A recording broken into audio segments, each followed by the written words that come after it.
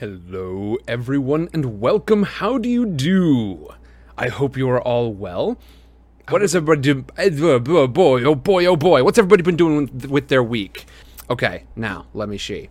Last week, we had some chapters. They were not quite as intense as the week prior, but they were still some big ones. There's a lot happening. You know, we are in that deep section in the in the third quarter of every book, everyone in this series. And honestly, a lot of books have that same sort of structure to it, but that sharp uphill trend where it's just a lot happening at once. Let's see, hold on.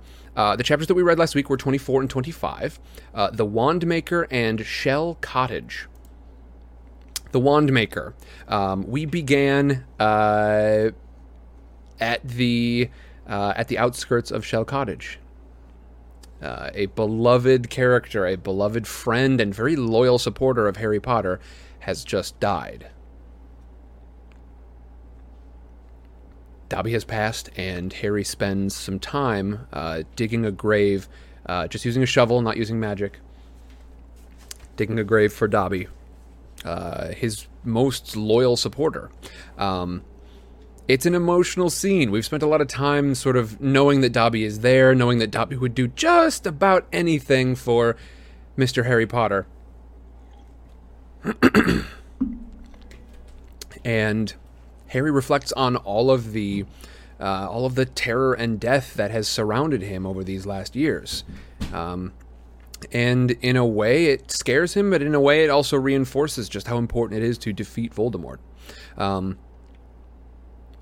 He puts up a gravestone, a headstone that says, "Here lies Dobby, a free elf." Luna says a few words over his body, and they say goodbye to Dobby. But there's no time to really rest. They have escaped from Malfoy Manor, which is where they were being held, with Ron and Hermione and Griphook the Goblin, who is a little bit baffled, honestly, that Harry would save a goblin, that Harry would bury an elf. Typically, it doesn't seem that wizards are... that they care enough to do these sorts of things, and Griphook is impressed by this, or at the very least, baffled. It's a tough decision that we don't understand until later who to talk to first, Griphook or Ollivander, who they also rescued from the Malfoy Manor. Harry decides he's going to talk to Griphook first, and they have a discussion in which Harry floats this new plan that he's got for the group. Break into Gringotts. He has a deep suspicion.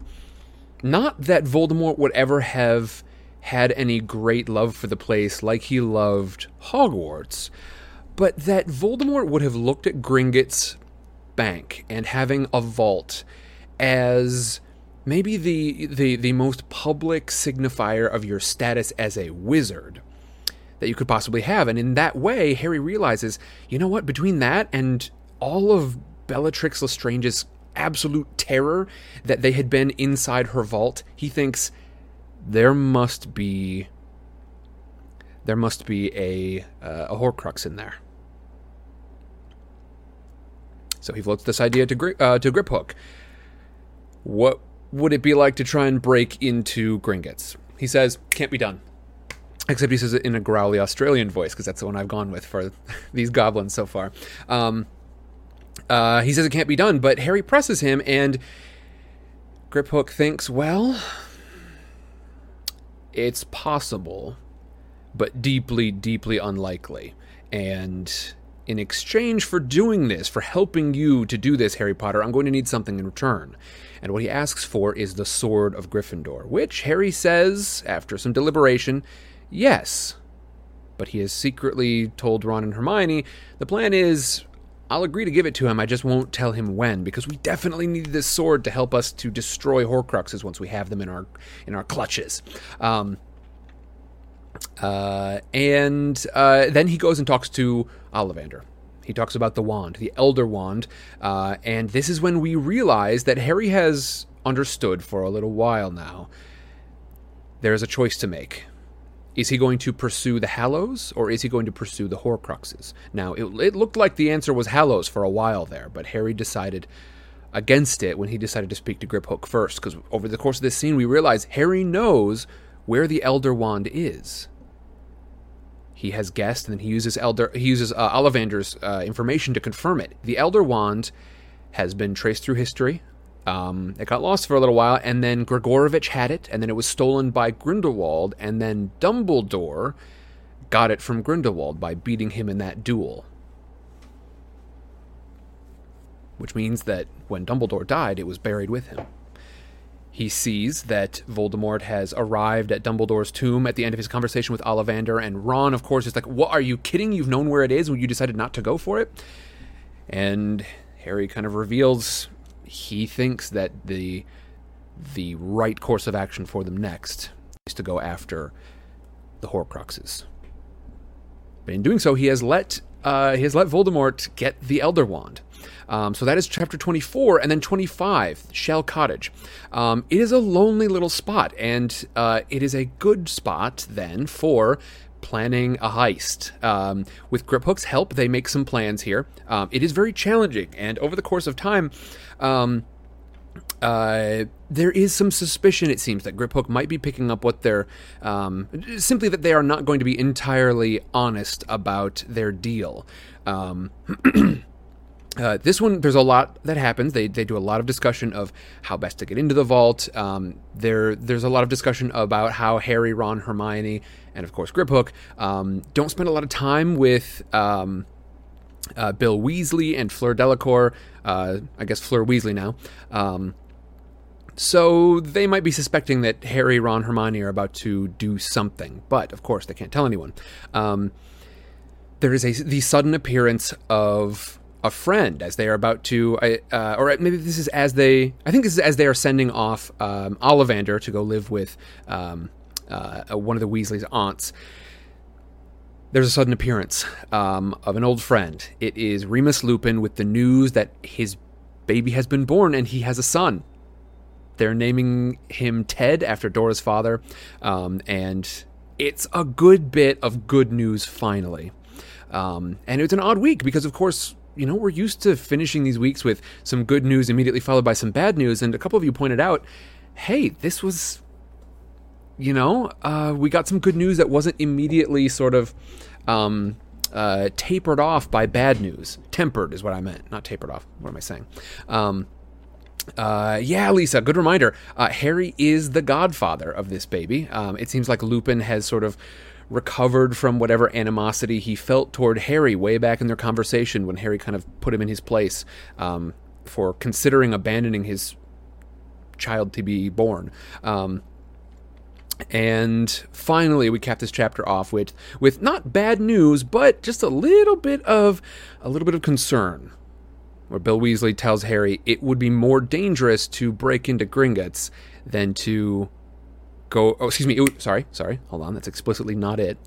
It would be less dangerous to break into Gringotts than to renege on a promise to a goblin. So, of course, we get the sense that Bill knows a bit more than he's letting on.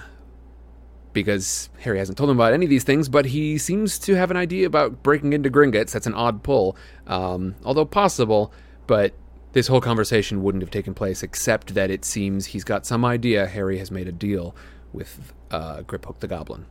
So, let's get into it, everybody. Chapter 26, Gringotts. Their plans were made, their preparations complete.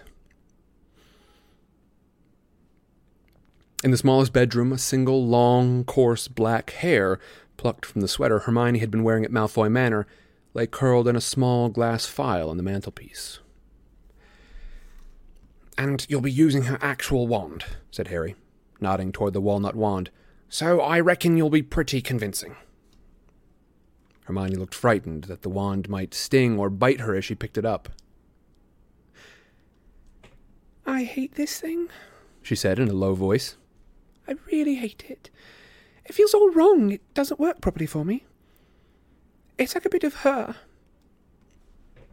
Harry could not help but remember how Hermione had dismissed his loathing of the Blackthorn wand, insisting that he was imagining things when it did not work as well as his own, telling him to simply practice. He chose not to repeat her own advice back to her, however. The eve of their attempted assault on Gringotts felt like the wrong moment to antagonize her.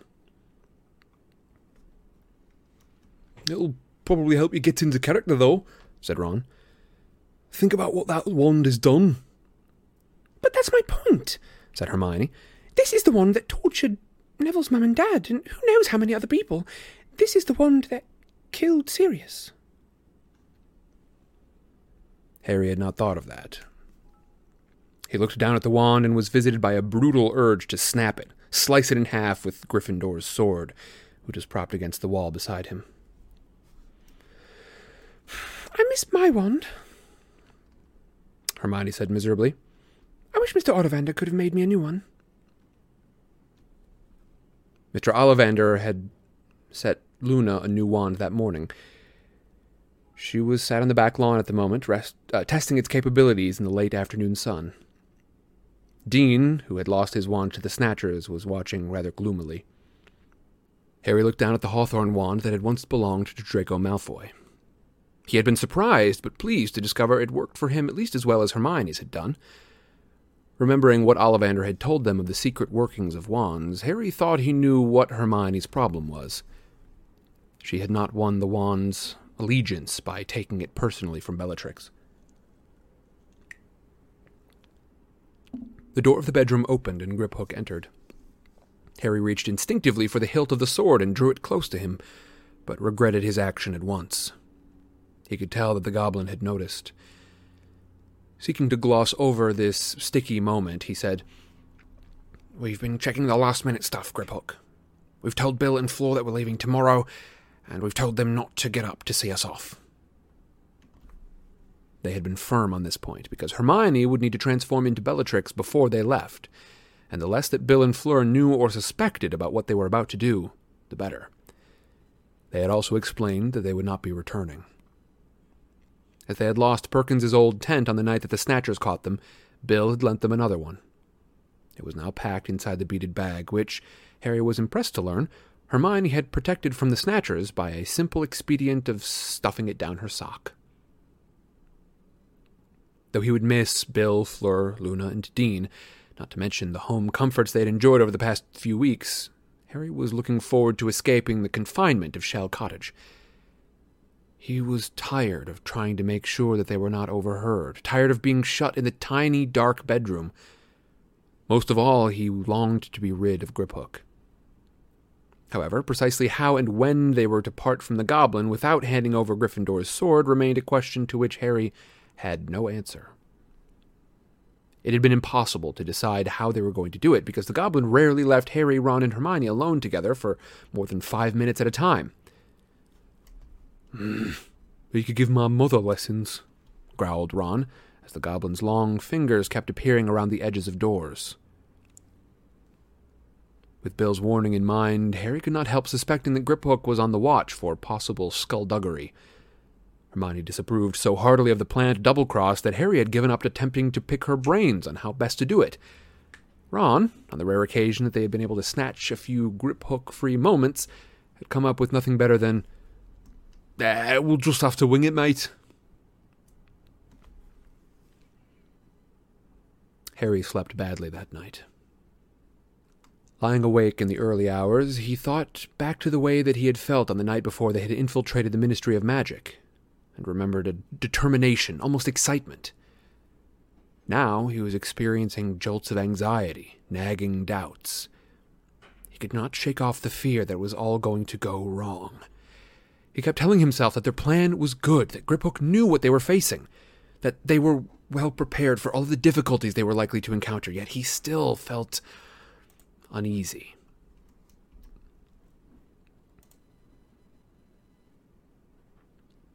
Once or twice he heard Ron stir and was sure that he was awake, but they were sharing the sitting room with Dean, so Harry couldn't speak. It was a relief when 6 o'clock arrived and they could slip out of their sleeping bags, dress in the semi-darkness, then creep out into the garden, where they were to meet Hermione and Griphook. The dawn was chilly, but there was little wind now that it was May. Harry looked up at the stars still glimmering palely in the dark sky and listened to the sea washing backward and forward against the cliff. He was going to miss that sound. Small green shoots were forcing their way up through the red earth of Dobby's grave now. In a year's time, the mound would be covered in flowers. The white stone that bore the elf's name had already acquired a weathered look. He realized now that they could hardly have laid Dobby to rest in a more beautiful place. But Harry ached with sadness to think of leaving him behind. Looking down on the grave, he wondered yet again how the elf had known where to come to rescue them. His fingers moved absent-mindedly to the little pouch still strung around his neck, through which he could feel the jagged mirror fragment in which he had been sure he had seen Dumbledore's eye. Then the sound of a door opening made him look around.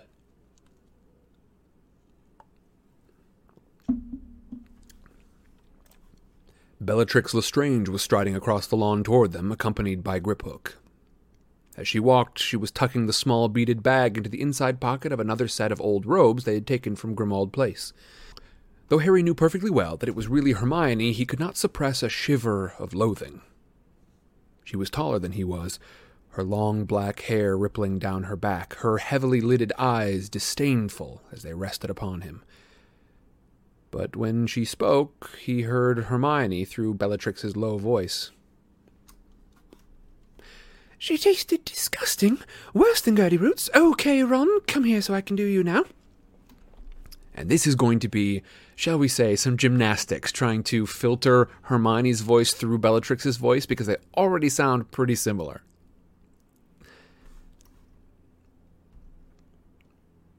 Oh, right. But remember, I don't like the beard to be too long. Oh, for heaven's sake, it's not about looking handsome. It's not that. It gets in the way. But, look, I do like my nose a bit shorter. Could you try and do it like you did last time? Hermione sighed and set to work, muttering under her breath as she transformed various aspects of Ron's appearance. He was to be given a completely fake identity, and they were trusting to the malevolent aura cast by Bellatrix to protect him. Meanwhile, Harry and Griphook were to be concealed under the invisibility cloak. "Here," said Hermione. "How does he look, Harry?" It was just possible to discern Ron under his disguise, but only, Harry thought, because he knew him so well. Ron's hair was now long and wavy. He had a thick brown beard and mustache, no freckles, a short nose, broad, and heavy eyebrows. "Well, he's not my type, but he'll do," said Harry. "Shall we go, then?" All three of them glanced back at Shell Cottage, lying dark and silent under the fading stars, then turned and began to walk toward the point just beyond the boundary wall, where the Fidelius charm stopped working, and they would be able to disapparate. Once past the gate, Griphook spoke. "I should climb up now, Harry Potter, I think." Harry bent down, and the goblin clambered onto his back, his hands linked in front of Harry's throat. He was not heavy, but Harry disliked the feeling of the goblin and the surprising strength with which he clung on. Hermione pulled the invisibility cloak out of the beaded bag and threw it over them both. "Perfect," she said, bending down to check Harry's feet. "I can't see a thing. Let's go." Harry turned on the spot, with Griphook on his shoulders, concentrating with all of his might on the leaky cauldron, the inn that was the entrance to Diagon Alley. The goblin clung even tighter as they moved through the compressing darkness, and seconds later Harry's feet found pavement, and he opened his eyes on Charing Cross Road. Muggles bustled past wearing hangdog expressions of early morning, quite unconscious of the little inn's existence. The bar of the Leaky Cauldron was nearly deserted. Tom, the stooped and toothless landlord, was polishing glasses behind the bar counter. A couple of warlocks, having a muttered conversation in the far corner, glanced at Hermione and drew back into the shadows. "Madame Lestrange," murmured Tom, and as Hermione passed, he inclined his head subserviently. "Good morning," said Hermione, and as Harry crept past, still carrying Griphook piggyback under the cloak, he saw Tom look surprised. "Too polite," Harry whispered in Hermione's ear as they passed out of the tiny inn into the backyard. "You need to treat people like they're scum." Okay. Hermione drew out Bellatrix's wand and tapped at a brick on the nondescript wall in front of them. At once, the bricks began to whirl and spin. A hole appeared in the middle of them, which grew wider and wider, finally forming an archway onto the narrow cobbled street that was Diagon Alley. It was quiet, barely time for the shops to open, and there were hardly any shoppers about. The crooked, cobbled street was much altered now from the bustling place Harry had visited before his first term at Hogwarts so many years before. More shops than ever were boarded up, though several new establishments dedicated to the dark arts had been created since his last visit. Harry's own face glared down at him from posters plastered over the many windows, always captioned with the words, "Undesirable Number 1." A number of ragged people sat huddled in doorways. He heard them moaning to the few passers-by, pleading for gold, insisting that they really were wizards. One man had a bloody bandage over his eye. As they set off down the street, the beggars glimpsed Hermione. They seemed to melt away before her, drawing hoods over their faces and fleeing as fast as they could. Hermione looked after them curiously, until the man with the bloodied bandage came staggering right across her path. "My children!" he bellowed, pointing at her. His voice was cracked, high-pitched. He sounded distraught. "Where are my children? What has he done with them? You know! I really?" stammered Hermione. The man lunged at her, reaching for her throat. Then, with a bang and a burst of red light, he was thrown backward onto the ground, unconscious. Ron stood there, his wand still outstretched and a look of shock visible behind his beard. Faces appeared at the windows on either side of the street, where a little knot of prosperous-looking passers-by gathered their robes about them and broke into gentle trots, keen to vacate the scene. Their entrance into Diagon Alley could hardly have been more conspicuous. For a moment, Harry wondered whether it might not be better to leave now and try to think of a different plan. Before they could move or consult one another, however, they heard a cry from behind them. "Why, Madame Lestrange!" Harry whirled around and Griphook tightened his hold around Harry's neck. A tall, thin wizard with a crown of bushy gray hair and a long, sharp nose was striding toward them.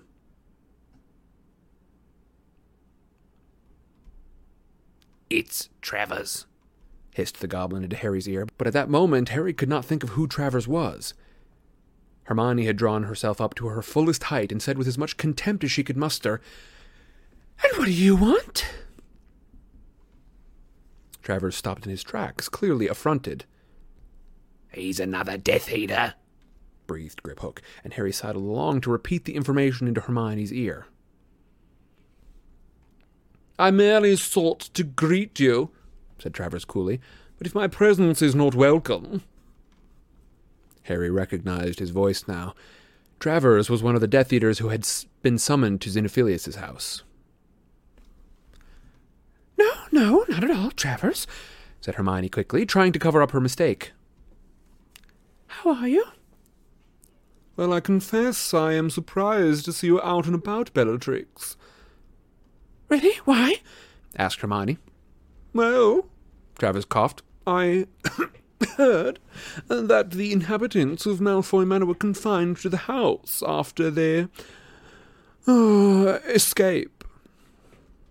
Harry willed Hermione to keep her head. If this was true and Bellatrix was not supposed to be out in public.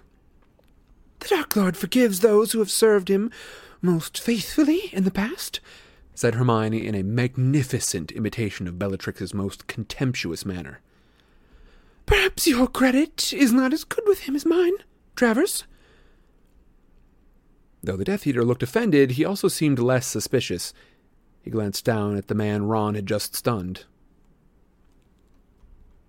"How did it offend you?" "It doesn't matter. It won't do it again, said Hermione coolly. Some of the wand lists can be so troublesome, said Travers.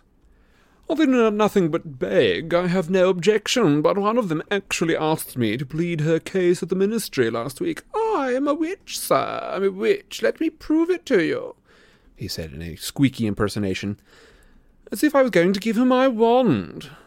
But whose wand, said Travers curiously, are you using at the moment, Bellatrix? I heard that your own was— I have my wand right here, said Hermione coldly, holding up Bellatrix's wand. I don't know what rumors you've been listening to. You seem sadly misinformed.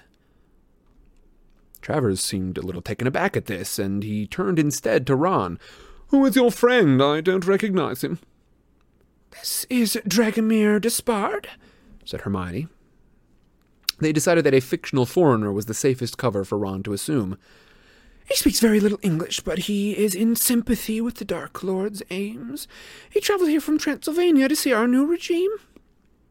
Indeed. How do you do, Dragomir? Oh, you, said Ron, holding out his hand. Travers extended 2 fingers and shook Ron's hand as though frightened of dirtying himself. So, what brings you and your sympathetic friend to Diagon Alley this week? Asked Travers. I need to go to Gringotts, said Hermione. Alas, I also, said Travers. Gold, filthy gold, we cannot live without it, yet I confess I deplore the necessity of consorting with our long-fingered friends. Harry felt Griphook's closed hands tighten momentarily around his neck. Shall we? Said Travers, gesturing Hermione forward. Hermione had no choice but to fall in step behind him, and leading the way along the crooked cobbled street toward the place where the snowy white Gringotts stood towering over the other little shops. Ron sloped along beside them, and Harry and Griphook followed. A watchful Death Eater was the very last thing they needed, and the worst of it was, with Travers marching at what he believed to be Bellatrix's side, there were no means for Harry to communicate with Hermione or Ron. All too soon they arrived at the foot of the marble steps leading up to the great bronze doors. As Griphook had already warned them, the liveried goblins who usually flanked the entrance were replaced by 2 wizards, both of whom were clutching long, thin golden rods. "Oh, probity probes," sighed Travers theatrically. "So crude, but effective." And he set off up the steps, nodding left and right to the wizards, who raised the golden rods and passed them up and down his body. The probes, Harry knew, detected spells of concealment and hidden magical objects. Knowing that he had only seconds, Harry pointed Draco's wand at each of the guards in turn and muttered, "Confundo," twice. Unnoticed by Travers, who was looking through the bronze doors at the inner hall, each of the guards gave a little start as the spells hit them. Hermione's long black hair rippled behind her as she climbed the steps. "One moment, madam," said the guard, raising his probe. "But you've just done that," said Hermione in Bellatrix's commanding, arrogant voice. Travers looked around, eyebrows raised. The guard was confused. He stared down at the thin golden probe and then at his companion, who said in a slightly dazed voice, "Yeah, you just checked him, Marius." Hermione swept forward, Ron by her side, Harry and Griphook trotting invisibly behind them. Harry glanced back as they crossed the threshold. The wizards were both scratching their heads. 2 goblins stood before the inner doors, which were made of silver and carried the poem of warning, of dire retribution to potential thieves. Harry looked up at it, and all of a sudden a knife-sharp memory came to him. Standing on this very spot, the day that he had turned 11, the most wonderful birthday of his life. And Hagrid standing beside him, saying, "Like I said, you'd be mad to try and rob it." Gringotts had seemed a place of wonder on that day, the enchanted repository of a trove of gold he had never known he had possessed, and never for an instant could he have dreamed he would return to steal. But within seconds they were standing in the vast marble hall of the bank. The long counter was manned by goblins, sitting on high stools, serving the first customers of the day. Hermione, Ron, and Travers headed toward the old goblin who was examining a thick gold coin through his eyeglass. Hermione allowed Travers to step ahead of her on the pretext of explaining features of the hall to Ron. The goblin tossed the coin he was holding aside and said to nobody in particular, "Leprechaun," and then greeted Travers, who passed over a tiny golden key which was examined and given back to him. Hermione stepped forward. "Madame Lestrange," said the goblin, evidently startled. "Dear me, how may I help you today?" "I wish to enter my vault," said Hermione. The old goblin seemed to recoil a little. Harry glanced around. Not only was Travers hanging back, watching, but several other goblins had looked up from their work to stare at Hermione. "You have identification?" asked the goblin. "Identification? I have never been asked for identification before," said Hermione. "They know," whispered Griphook in Harry's ear. "They must have been warned that there might be an impostor." "Your wand will do, madam," said the goblin. He held out a slightly trembling hand, and in a dreadful blast of realization, Harry knew that the goblin of Gringotts were aware that Bellatrix's wand had been stolen. Act now, whispered Griphook in Harry's ear. "The Imperious Curse." Harry raised the hawthorn wand beneath his cloak, pointed at the old goblin, and whispered, for the first time in his life, "Imperio." A curious sensation shot down Harry's arm, a feeling of tingling warmth that seemed to flow from his mind, down the sinews and veins connecting him to the wand, and the curse that it had just cast. The goblin took Bellatrix's wand, examined it closely, and then said, "You've had a new wand made, Madame Lestrange." "What?" said Hermione. No, that's mine." "A new wand?" said Travers, approaching the counter again. Still, the goblins were all watching. "How could you have had a new one done? Which wand maker did you use?" Harry acted without thinking. Pointing his wand at Travers, he muttered, "Imperio!" once more.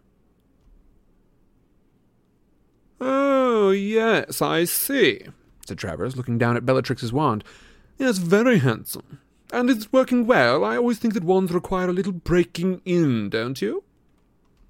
Hermione looked utterly bewildered, but to Harry's enormous relief, she accepted the bizarre turn of events without comment. The old goblin behind the counter clapped his hands, and a younger goblin appeared.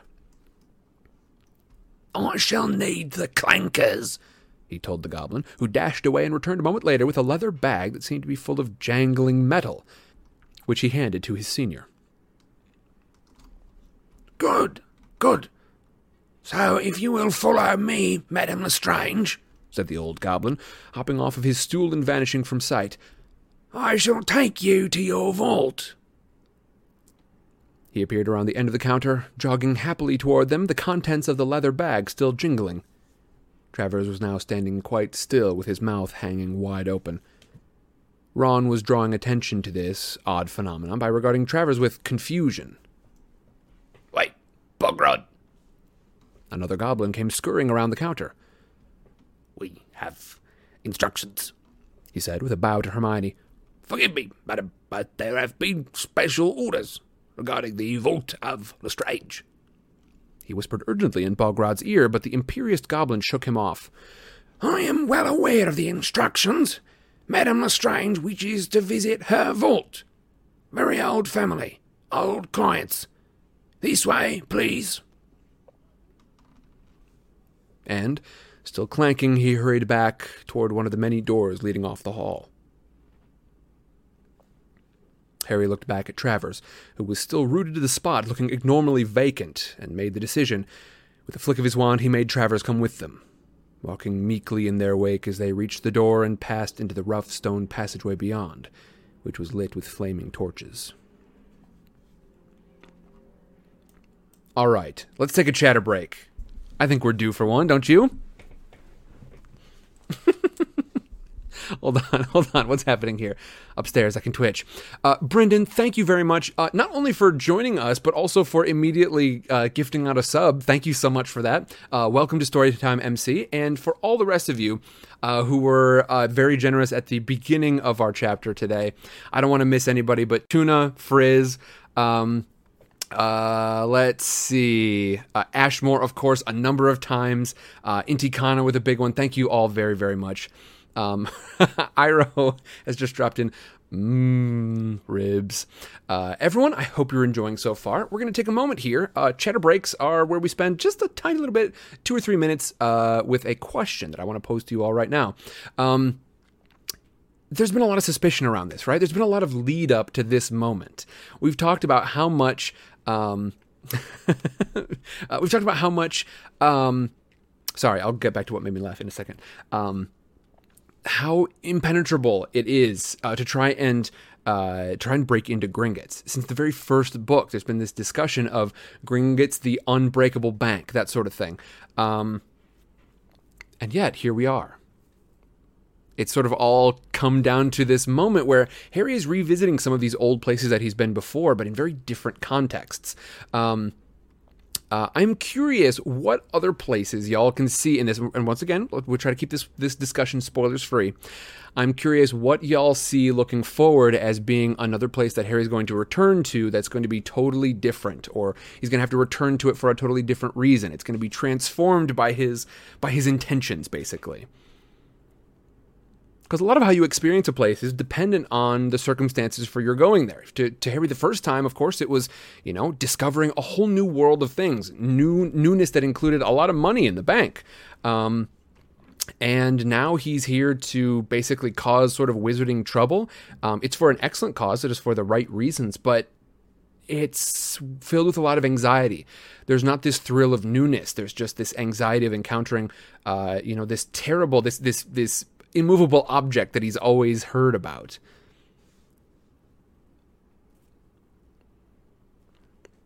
And yes, we had a pretty important moment here, wherein Harry has just for the first time used an unforgivable curse.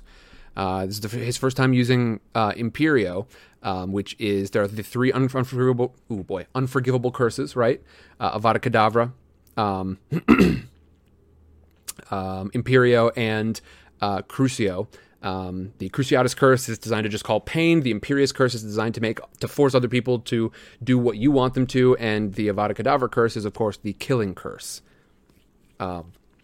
Now, sorry, I just giggled a little bit because I always like hearing when people finally make the jump. And yeah, Brandon had mentioned I watch you over on YouTube and finally jumped over to Twitch. I don't know, I just appreciate it. It makes me happy that people watch over there and say, you know what, I want to see this live. I want to know what this is like live.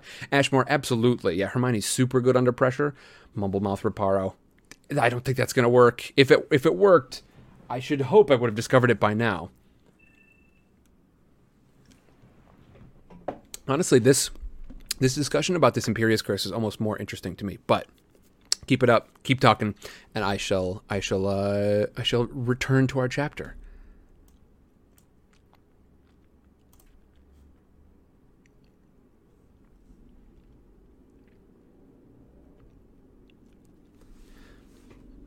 We're in trouble, they suspect, said Harry as the door slammed closed behind them and he pulled off the invisibility cloak. Griphook jumped down from his shoulders. Neither Travers nor Bogrod showed the slightest surprise at the sudden appearance of Harry Potter in their midst. They're Imperious, he added, in response to Hermione and Ron's looks of confusion about Travers and Bogrod, who were both now standing there looking blank. I don't think I did it strong enough. I don't know. And another memory darted through his mind, of the real Bellatrix Lestrange shrieking at him when he had first tried to use an unforgivable curse. You need to mean it, Potter! What do we do? Asked Ron. Shall we get out now, while we can? If we can, said Hermione, looking back toward the door to the main hall, beyond which, who knew what was happening. We got this far. I say we go on, said Harry. Good, said Griphook. So, we need Bogrod to control the cart. I no longer have the authority. but there will not be room for the wizard. Harry pointed his wand at Travers. Imperio! The wizard turned and set off down the little dark track at a smart pace. What are you making him do? Hide, said Harry, as he pointed his wand at Bogrod, who whistled to summon a little cart that came trundling along the tracks out of the darkness. Harry was sure he could hear shouting behind them in the main hall as they all clambered into it.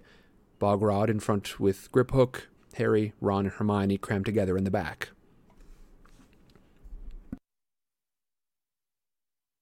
With a jerk, the cart moved off, gathering speed. They hurtled past Travers, who was wriggling into a crack in the wall. Then the cart began twisting and turning through the labyrinthian passages, sloping downward all the time. Harry could not hear anything over the rattling of the cart on the tracks. His hair flew behind him as they swerved between stalactites, flying farther and farther, deeper into the earth. But he kept glancing back. They might as well have left enormous footprints behind them. The more he thought about it, the more foolish it seemed to have disguised Hermione as Bellatrix, to have brought along Bellatrix's wand when the Death Eaters knew who had stolen it. They were deeper than Harry had ever penetrated within Gringotts. They took a hairpin turn at speed and saw ahead of them, with seconds to spare, a waterfall pounding over the track. Harry heard Griphook shout, "No!" But there was no braking. They zoomed through it. Harry's mouth and eyes filled with water. He could not see or breathe. Then, with an awful lurch, the cart flipped over and they were all thrown out of it. Harry heard the cart smash into pieces against the passage wall, heard Hermione shriek something, and felt himself glide back toward the ground as though weightless, landing painlessly on the rocky passage floor. Cushioning charm, Hermione spluttered as Ron pulled her to her feet, but to Harry's horror, he saw she was no longer Bellatrix. Instead, she stood there in overlarge robes, sopping wet and completely herself. Ron was red-haired and beardless again. They were realizing it as they looked at each other, feeling their own faces. "The thief's downfall," said Griphook, clambering to his feet and looking back at the deluge onto the tracks, which Harry knew now had been more than just water. "It washes away all magical concealment, all enchantment. They know there are impostors in Gringotts. They've set the defences against us." Harry saw Hermione checking that she still had the beaded bag, and hurriedly thrust his own hand into his jacket to make sure that he had not lost the invisibility cloak. Then he turned to see Bogrod shaking his head in bewilderment. The thief's downfall seemed to have lifted the Imperious curse. "We need him," said Griphook. "We cannot enter the vault without a Gringotts goblin. And we need the clankers." "Imperio," said Harry again. His voice echoed through the stone passage as he felt again that sense of heady control that flowed from brain to wand. Bogrod submitted once more to his will, and his befuddled expression changed to one of polite indifference as Ron hurried to pick up the leather bag of metal tools. "Harry, I think that I can hear people coming," said Hermione, and she pointed Bellatrix's wand at the waterfall and cried, "Protego!" They saw the shield charm break the flow of enchanted water as it flew up the passageway. "Good thinking," said Harry. "Lead the way, Griphook." "How are we going to get out again?" Ron asked as they hurried on foot into the darkness after the goblin, Bogrod panting in their wake like an old dog. "Let's worry about that when we have to," said Harry. He was trying to listen. He thought that he could hear something clanking and moving around nearby. "Griphook, how much farther?" "Not far, Harry Potter. Not far." And they turned around a corner and saw the thing for which Harry had been prepared, but still brought all of them to a halt. A gigantic dragon was tethered to the ground in front of them, barring access to 4 or 5 of the deepest vaults in the place. The beast's scales had turned pale and flaky during its long incarceration under the ground. Its eyes were milky pink. Both rear legs bore heavy cuffs from which chains led to enormous pegs driven deep into the rocky floor. Its great spiked wings, folded close to its body, would have filled the chamber if spread to them. And when it turned its ugly head toward them, it roared with a noise that made the rock tremble, opened its mouth and spat a jet of fire that sent them running back up the passageway. "It is partially blind," panted Griphook, "but even more savage for that. However, we have got the means to control it. It has learned what to expect when the clankers come. Give them to me." Ron passed the bag to Griphook, and the goblin pulled out a number of small metal instruments that, when shaken, gave a loud ringing noise like miniature hammers and anvils. Griphook handed them out. Bogrod accepted his meekly. "You know what to do," Griphook told Harry, Ron, and Hermione. "It will expect pain when it hears the noise. It will retreat, and Bogrod must place his palm on the door of the vault." They advanced around the corner again, shaking the clankers, and the noise echoed off the rocky walls, grossly magnified, so that the insides of Harry's skull seemed to vibrate with the din. The dragon let out another hoarse roar, then retreated. Harry could see it trembling, and as they drew nearer he saw the scars made by vicious slashes across its face, and guessed that it had been taught to fear hot swords when it heard the sound of the clankers. "Make him press his hand to the door," Griphook urged Harry, who turned the wand again to Bogrod. The old goblin obeyed, pressing his palm to the wood, and the door of the vault melted away to reveal a cave-like opening, crammed from floor to ceiling with golden coins and goblets, silver armor, skins of strange creatures, some with long spines, others with drooping wings, potions in jeweled flasks, and a skull still wearing a crown. "Search fast," said Harry as they all hurried inside. He had described Hufflepuff's cup to Ron and Hermione, but if it was the other unknown Horcrux that resided in this vault, he did not know what it looked like. He barely had time to glance around, however, before there was a muffled clunk from behind them. The door had reappeared, sealing them inside the vault, and they were plunged into total darkness. "No matter. Bogrod will be able to release us," said Griphook as Ron gave a little shout of surprise. "Light your wand, can't ye see? And hurry, we've got very little time." "Lumos!" Harry shone his lit wand around the vault. Its beam fell upon glittering jewels. He saw the fake sword of Gryffindor lying on a high shelf amidst a jumble of chains. Ron and Hermione had lit their wands too, and were now examining the piles of objects surrounding them. "Harry, could this be... Ow!" Hermione screamed in pain, and Harry turned his wand on her in time to see a jeweled goblet tumbling from her grip. But as it fell, it split, became a shower of goblets, so that a second later, with a great clatter, the floor was covered in identical cups rolling in every direction, the original impossible to discern among them. "It burned me," moaned Hermione, sucking her blistered fingers. "They've added Gemino and Flagranti curses," said Griphook. "Everything you touch will burn and multiply, but the copies are worthless, and if you continue to handle the treasure, you will eventually be crushed to death by the weight of expanding gold." Okay, don't touch anything," said Harry desperately. But even as he said it, Ron accidentally nudged one of the fallen goblets with his foot, and 20 more exploded into being while Ron hopped on the spot. Part of his shoe burned away by contact with the hot metal. "Stand still! Don't move!" said Hermione, clutching at Ron. "Just look around," said Harry. "Remember, the cup's small and gold. It's got a badger engraved on it, 2 handles. Otherwise, see if you can spot Ravenclaw's symbol anywhere, the eagle." They directed their wands into every nook and crevice, turning cautiously on the spot. It was impossible not to brush up against anything. Harry sent a great cascade of fake galleons onto the ground when they joined the goblets, and now there was scarcely room to place their feet, and the glowing gold blazed with heat, so that the vault felt like a furnace. Harry's wand light passed over the shields, and goblin-made helmets set on shelves rising to the ceiling. Higher and higher he raised the beam, and suddenly found the object that made his heart skip and his hand tremble. "It's there! It's up there!" Ron and Hermione pointed their wands at it too, so that the little golden cup sparkled in a three-way spotlight. The cup that had belonged to Helga Hufflepuff, which had then passed into the possession of Hepzibah Smith, from whom it had been stolen by Tom Riddle. "And how the hell are we going to get up there without touching anything?" asked Ron.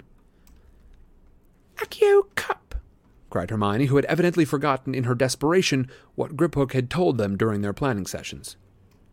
No use! No use! snarled the goblin. Then what do we do? said Harry, glaring at the goblin.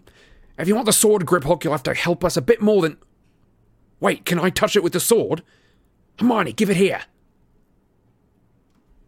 Hermione fumbled inside her robes, drew out the beaded bag, rummaged for a few seconds, and then, removing the shining sword, Harry seized it by its ruby hilt and touched the tip of the blade to a silver flagon nearby, which did not multiply.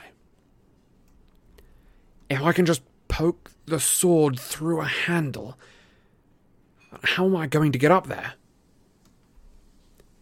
The shelf on which the cup reposed was out of reach for any of them, even Ron, who was the tallest. The heat from the enchanted treasure rose in waves, and sweat ran down Harry's face and back as he struggled to think of another way to get up to the cup. Then he heard the dragon roar on the other side of the vault door, and the sound of clanking growing louder and nearer. They were truly trapped now. There was no way out except through the door, and a horde of goblins seemed to be approaching from the other side. Harry looked at Ron and Hermione and saw terror in their eyes. Hermione, said Harry as the clanking grew louder, I've got to get up there. We've got to get rid of it. She raised her wand, pointed it at Harry, and whispered, Levicorpus. Hoisted into the air by his ankle, Harry hit a suit of armor, and replicas burst out of it like white-hot bodies, filling the cramped space. With screams of pain, Ron, Hermione, and the two goblins were knocked aside into other objects which began to replicate. Half buried in a rising tide of red-hot treasure, they struggled and yelled as Harry thrust the sword through the handle of Hufflepuff's cup, hooking it onto the blade. Impervious! Screeched Hermione in an attempt to protect herself, Ron, and the goblins from the burning metal. And the worst scream yet made Harry look down. Ron and Hermione were waist-deep in treasure, struggling to keep Bogrod from slipping beneath the rising tide, but Griphook had sunk out of sight, and nothing but the tips of a few long fingers were left in view. Harry seized Griphook's fingers and pulled. The blistered goblin emerged by degrees, howling. Libera Corpus! Yelled Harry, and with a crash he and Griphook landed on the surface of the swelling treasure, and the sword flew out of Harry's hand. Get it! Harry yelled, fighting the pain of the hot metal in his skin as Griphook clambered onto his shoulders again, determined to avoid the swelling mass of red-hot objects. Where's the sword? It had the cup on it! The clanking on the other side of the door was growing deafening. It was too late. There! It was Griphook who had seen it, and Griphook who lunged, and in that instant Harry knew that the goblin had never fully expected them to keep their word. One hand holding tightly to a fistful of Harry's hair to make sure he did not fall into the heaving sea of burning gold, Griphook seized the hilt of the sword and swung it high out of Harry's reach. The tiny golden cup, skewered by the handle on the sword's blade, was flung into the air. The goblin still astride him, Harry dived and caught it, and although he could feel it scalding his flesh, he did not relinquish it, even while countless Hufflepuff cups burst from his fist, raining down upon him. As the entrance of the vault opened up again, he found himself sliding uncontrollably on an expanding avalanche of fiery gold and silver that bore him, Ron, and Hermione out into the outer chamber. Hardly aware of the pain from the burns covering his body, and still borne along on the swell of replicating treasure, Harry shoved the cup into his pocket and reached up to retrieve the sword, but Griphook was gone. Sliding from Harry's shoulders the moment he could, he had sprinted for cover amidst the surrounding goblins, brandishing the sword and crying, Thieves! Thieves! Help! Thieves! He vanished into the crowd, all of whom were holding daggers and accepted him without question. Slipping on the hot metal, Harry struggled to his feet and knew that the only way out was through them. "Stupefy!" he bellowed, and Ron and Hermione joined in. Jets of red light flew into the crowd of goblins. Some toppled over, but others advanced, and Harry saw several wizards running around the corner. The tethered goblin let out a roar, and a gush of flame flew over the goblins. The wizards fled, doubled up, back the way that they had come, and inspiration, or madness, came to Harry. Pointing his wand at the thick cuffs chaining the beast to the floor, he yelled, "Relatio!" The cuffs broke open with loud bangs. "This way!" Harry yelled, and still shooting stunning spells at the advancing goblins, he sprinted toward the blind dragon. Harry, what are you doing?" cried Hermione. "Get up! Climb up! Come on!" The dragon had not realized yet that it was free. Harry's foot found the crook of its hind leg and pulled himself up onto its back. The scales were as hard as steel. It did not even seem to feel him. He stretched out an arm. Hermione hoisted herself up. Ron climbed up behind them, and a second later the dragon became aware that it was untethered. With a roar, it reared. Harry dug in his knees, clutching as tightly as he could to the jagged scales as the wings opened, knocking the shrieking goblins aside like skittles, and it soared into the air. Harry, Ron, and Hermione, flat on its back, scraped against the ceiling as it dived toward the passage opening, while the pursuing goblins hurled daggers that glanced off of its flanks. "We'll never get out! It's too big!" Hermione screamed, but the dragon opened its mouth and belched flame again, blasting the tunnel, whose floors and ceilings cracked and crumbled. By sheer force, the dragon clawed and fought its way through. Harry's eyes were shut tight against the heat and dust. Deafened by the crashing of rock and the dragon's roars, he could only cling to its back, expecting to be shaken off at any moment. Then he heard Hermione yelling, "Defodio!"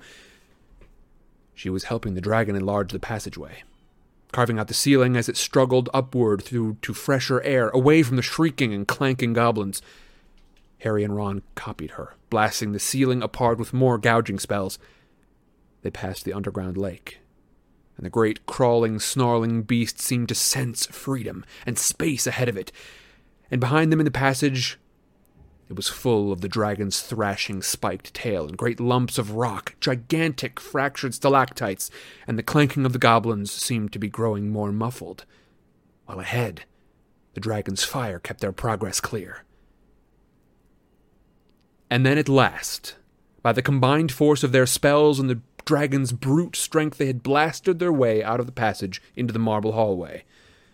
Goblins and wizards shrieked and ran for cover, and finally the dragon had room to stretch its wings.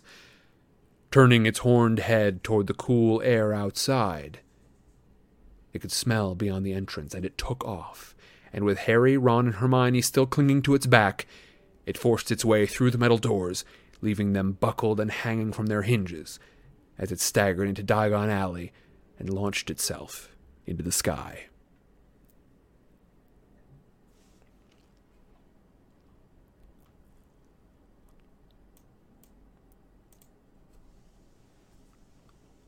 Well, you can't call that anything except exciting, huh? Yeah, that was an odd moment for the word Skittles to show up, I think.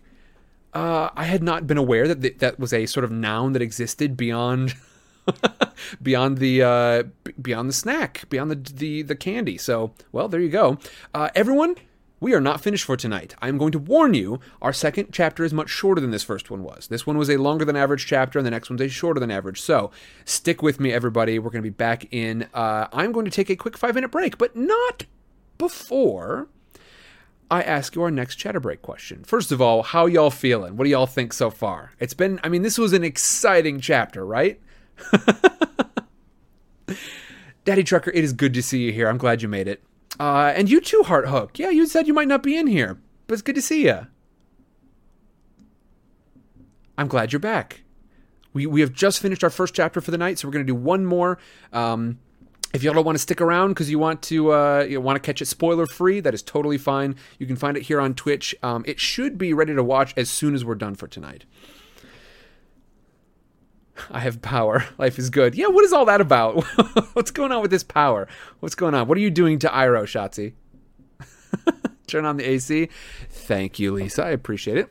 Heist went about as bad as it could without actually failing. Yeah, it was like a great... Honestly, if y'all want to know how our Dungeon World sessions go, it's typically about like this. Like, it's just there's a lot of action, there's a lot of drama, and as a matter of fact, this one, they're trying to infiltrate a bank, and they have to, wrangle a goblin to do so. In our Dungeon World session, our most recent one, they had to break up a fight between two, like, ancient, terrifying arena fighters who have been brought back from the dead, in essence, and they go on a grappling hook chase throughout the city, and they've just ended up in an Arcanist Institute courtyard where they have to fight one of these things, and that's when the Revenant Host shows up. So if you want to know what I'm talking about there, it is our Dungeon World campaign. I think y'all will enjoy it, but if you want to learn a little bit more about it, you can find the link for it right there. Now, our question about today. Hogwarts Tippy says, sorry, I had to go through that. Sorry, y'all had to go through that. Let's see. Yeah, what did I miss? Oh, the hurricane came through. I see. Yeah, I'm definitely glad you got the power back on. Like, man, it is a huge difference, sort of what your space becomes when you don't have power. Typically it's like it's home, it's familiar, and it's still good to be home with power as opposed to home without power than somewhere else without power. But still, like, everything just becomes like a sort of a ticking clock. Like, how long do I have before this thing is sort of no longer useful to me? Like laundry, as you mentioned. But yeah, I'm definitely glad you got power back on. I feel intimidated by Dungeon World for some reason. I don't think you should. Frankly, yeah, if y'all are interested in Dungeon World, which once again you should be, it's the coolest project I have here on the channel. Definitely go check out that brief read-through up above there. I posted the link in chat. I will be adding that onto the YouTube description as well. But yeah, it's a great time. You can just show up and watch, honestly. Like, we've got a bunch of people who just show up to listen to the story, which is super gratifying for me that, I'm telling a story that's totally our own, and some people like to just sit and listen to it. We got a lot of people who show up and they don't play at all. So you don't have to play to come hang out. Yeah, if you decide then at some point that you want to jump in, that is Wednesdays at noon Pacific time. Shotzi says lurking in Dungeon World is awesome. I'm glad you've enjoyed it, Shotzi. I'm very glad you've enjoyed it. Yeah, basically, you don't really need to know the rules. I think Tuna has put forward maybe the most encouraging thing I've heard about it so far right now. But Dungeon World is super easy to play. You say something and Sam tries to make it happen. Yeah, that's kind of my goal. I'm glad it comes off that way. Like, I'm glad it has been. I'm glad it has worked like that for you. I'm glad it feels like that. But yeah, that's the goal. You kind of just say what you want to do. You don't have to understand the moves necessarily. We'll help you along if you want to jump in and play. But yeah, I'm glad it's been enjoyable for folks. Now, we've got to get to our chatter break question, because then I'm going to go on a quick 5-minute break and we're going to be back with our next chapter for the evening. The question is, I don't know. I really do like this question about, because I come up with them on the night. I don't write my questions out beforehand, because I like to see kind of what y'all have been interested in discussing here. And I really like this idea of these unforgivable curses, because even though we talked a little bit about them during our last chatter break, I think I want to continue to get a little deeper into that, because think about what those are titled, right? They're not called the super bad curses, although that would be a really dumb name for them. But think about what they've been titled, the unforgivable curses. And Harry's now in the midst of trying to do something for which there is no precedent. No one's ever tried to create more than one Horcrux before, so no one's ever had to hunt down this massive, long list of Horcruxes prior to now.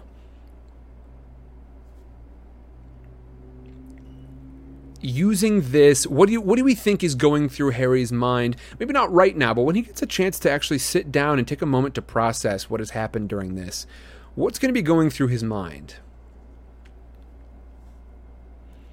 And Leafy Toes is wondering, can you watch after, like Harry Potter, or is it live or nothing? I post all of them up on YouTube. If you want that, you should be able to find the link over in on the Discord. Otherwise, it just goes by... it went by Chat Plays Dungeon World for a long time, but I am just now calling it Recitus Arena. Because it has been so cool... that it is likely that there will be multiple Chat Plays Dungeon World adventures.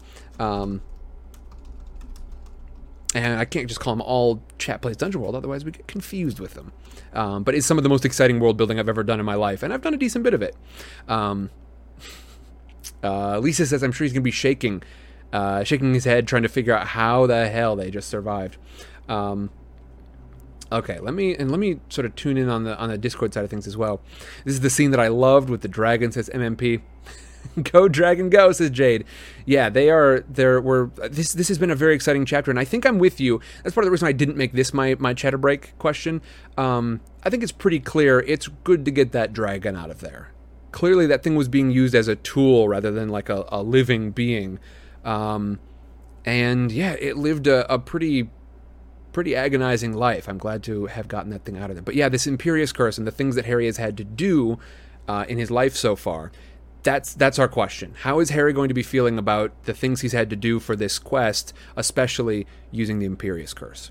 There's my question. Everyone, I will be back in 5 minutes, and we're going to do a quick review for anyone joining us late, and then we're going to jump into our next chapter for the night. Thank you all very much for being here. Van Saves Lives says, I'm stoked that dragon got free. Yes, as am I. And Marianne, thank you for joining us. I think you're a new name around here. I'm so glad to have you with us. Yeah, I'm glad to have you jumping over. You and Brendan, jumping over for your first live stuff tonight. I'm very glad to see you all. Everyone, have a great night.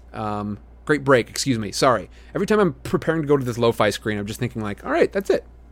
But it's not. It's not. We're back in 5. I'm going to run some ads while we're on our break. I'll see y'all in a bit. Bye-bye. Hello, everyone. We are back. Welcome. I see some bittersweetness in chat regarding our positioning, shall we say, in this book, and I want you to know I'm right there with you. I'm feeling the exact same things. It's tough for me to know that we're so close to the end. It is really good for me to know that we've got something coming up soon after. So that is encouraging at the very least. So I'm very happy to hear about that. But I'm very happy to have that in the back of my mind. But yeah, Hippie, I think I'm right there with you. I think I feel the exact same way. I'm going to have, even greater... I've always had this since I was a kid. You get that sort of that kind of melancholy, that almost mourning kind of feeling, mourning, when you finish a book series. And I have been reading this now for basically I will have spent 3 years on this series. I don't know what y'all have been doing for the last 3 years. But I have been doing this almost every week I will have been doing it for about 3 years. I'm going to say 3 years because it's within a couple of months. But, yeah, think about where were you 3 years ago? What were you up to? Because for me, my life was pretty different. The world was a little different. And having done something like this for such a long time and I spend more time in it than just reading it. You know what I mean? Like I spent hours every week, getting prepped for these sessions and, sort of like getting to know these books really well. I had the whole prior read through, wherein I was reading these out loud to Mama Cass, and that came even before, that we finished our private read-through of this less than 2 months ago. And actually, hold on. Let me find the book really quick, because I wrote an inscription when we started that. I'm not going to read the whole thing, because that's private, but it includes the date in there.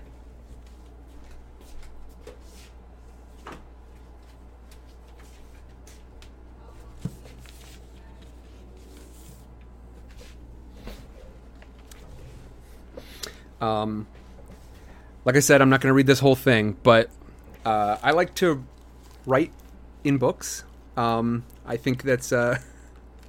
I think with the sort of what we have available, I think it's a fun way to kind of we can have a philosophical discussion about whether or not it's appropriate to write in books at some later date. But I gave this to her after I think I found it at a thrift store, Christmas of 2016. So, and at this point we had already been reading them for a while. It's been a long time for me. I've been doing this for a long time. It's going to be very strange to reach the conclusion of something that has been such a consistent point in my life. I do this every week, every week for 3 years. That's a long time. I have met a lot of folks doing this as well. A lot of folks who have been with me for a long time. And I really appreciate you who have joined up. And then, of course, you new folks like If Hawk, who just now joined in. Welcome to Scooter Patrol. I'm very glad to have you here. And I want to say to all of you who have been with me for the long journey, for the, or whether you've just sort of joined up recently and found your way, everyone who's been here for any amount of time, thank you for joining me. And I hope you've enjoyed it. I certainly have. We've still got a while to roll on, though. If you are wondering, if you're sort of discovering this just now, what on earth is this? Who are all these people? You're very welcome, Beat. No problem at all. Yeah, donuts, the donut era. Unfortunately, for all of its upsides, Streamlabs OBS has some limitations on how well I was able to hide those things, so it became kind of a, I don't know, that tradition kind of fell by the wayside, and I do miss it. Someone mentioned it last week, and I noticed, says Gwendog. Oh, I gotcha. That's all right. No, you didn't all just get very, very bad at playing the game. But the thing is, everyone, this is an odd thing we do, and for anyone who's just joining us, my name is Sam, this is Sidecar Stories, and on Thursday nights we have this show, Flying Sidecar. It is a voice actor's venture through some stories that we all love.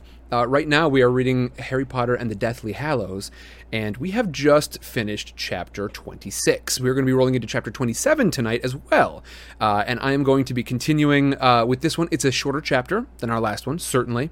Our last one was a long chapter, this one's a short chapter, so playing on either side of average there.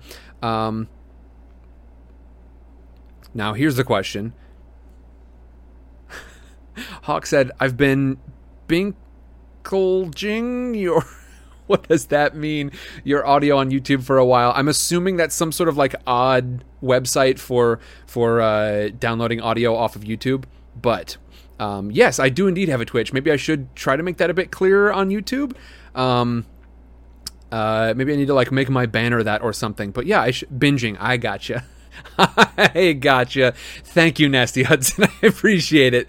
Okay. Yeah, look, hey, I get it. I've got a phone right now that I'm working with in the interim while I'm trying to get a new one because, hey, I had to send one back. I've been almost like a month without a phone. Anyway, I gotta get into the chapter at some point here. Everyone, I think it's probably time to get back into it. One quick thing I will mention is that, yeah, I do indeed have a Twitch. And if you, Twitch, or anyone else wants to vote on what we're going to be playing tomorrow, because we've got games, I'm going to say vote for as many of these as you want. But I have a channel dedicated to it over in the Discord. Here is the link that will take you directly to that specific channel. Yeah, we're going to be playing some games tomorrow, as we always do on Fridays. At noon, we've got our Spout Lore session, which is a great way to sort of get to know the world of Recitus, the realm of Recitus, if you're interested. And then at 2 p.m. Pacific time, we play some games. Head over to that Discord channel and vote. If you don't take the link and you just go straight to Discord, it's way up at the very top. It's the Vote Here channel. I'll be talking about that again on Discord later. So, everyone, I've blustered for too long. Thank you so much for joining me. Let's talk a quick review of our last chapter, 26. This is the heist. It's quicker than you might expect from a Harry Potter book. Typically, we would spend a couple of chapters on these, but this is a quick one because it all has to happen very quickly. The actual heist itself does. Harry, Ron, Hermione, and Griphook leave the Shell Cottage, with Hermione disguised as Bellatrix Lestrange, carrying Bellatrix's wand, and Harry and Griphook are underneath the invisibility cloak, while Ron has been sort of changed to look like a totally new person, somebody totally invented, Dragomir something or other. They head to Diagon Alley, where Hermione has to sort of get her feet under herself very quickly as to trying to play the role of Bellatrix Lestrange, because they're going to use that role to get into Bellatrix Lestrange's vault. They meet some folks along the way, and unfortunately one of them is a Death Eater who knows Bellatrix pretty well, and it would look suspicious not to allow this person, his name is Travers, to accompany them. They've got this suspicious person hanging over their shoulder while they try to get into Gringotts. And they manage to get past the front doors as Harry is able to confound some of the guards there. But then they get to a goblin who seems to know that something is off. It actually calls Travers' attention to it as well, and Harry is forced to Imperious them both. He has used, this is his first time using this unforgivable curse, but they are bent to his will, and they manage to get down into the vault space underneath Gringotts. There are a couple of challenges under here. First of all, a waterfall that strips them of all of their enchantments, including their disguises and all that. And then the big challenge, which is an enormous, partially blind, chained dragon at the entrance to the vault. It guards these, it looks like about 5 or 6 vaults, the most special and the deepest down here. And they are able to get in, where they discover that inside this vault, belonging to the Lestrange family, Bellatrix especially, they are hoping that they know what they're looking for. They think it's probably the cup of Helga Hufflepuff. If it's not, if it's the other one, they don't know what they'll do. But as they get in here, they discover that anything that they touch, any of the gold or silver in here that they touch, suits of armor, coins, goblets, etc. Witch Hazel, have a great one. Thank you very much for coming in tonight. I'll see you next week. As they explore, they realize any time you touch one of these things, not only does it expand into, it multiplies into a bunch of different iterations of itself. It says one time they touch a goblet and it turns into 20 goblets, 20 identical goblets. Not only that, but it becomes white hot to the point where it burns through Ron's shoe. That's how hot it is. Over the course of a few minutes, they have spotted the cup, and Harry tries to loop it with the sword. He gets it, but they're quickly avalanched in absolutely burning metal. Think about that. You ever burned yourself on like a metal pan or something as you're cooking? Ooh. Surrounded by this stuff, an avalanche of it. The doors open up. They are burned. They are blistered. And Griphook, although Harry's got the cup of Helga Hufflepuff, Griphook steals the sword back from them and runs into the crowd of waiting goblins, shouting, "Thieves! Thieves!" He turned tail pretty quick on them. And it is only by some very quick thinking on Harry's part that they are able to jump on the back of the dragon that is guarding these vaults, free this dragon, and ride its back as it escapes Gringotts, where it has been held for who knows how long. That's our review, everyone. Let's go into our chapter now. This is chapter 27 of Harry Potter and the Deathly Hallows. Like I said, it's going to be a bit of a shorter one. Thank you all so very much for joining me, and I hope you will continue to join me after this, because of course, we've got our beans to brew. Let's go.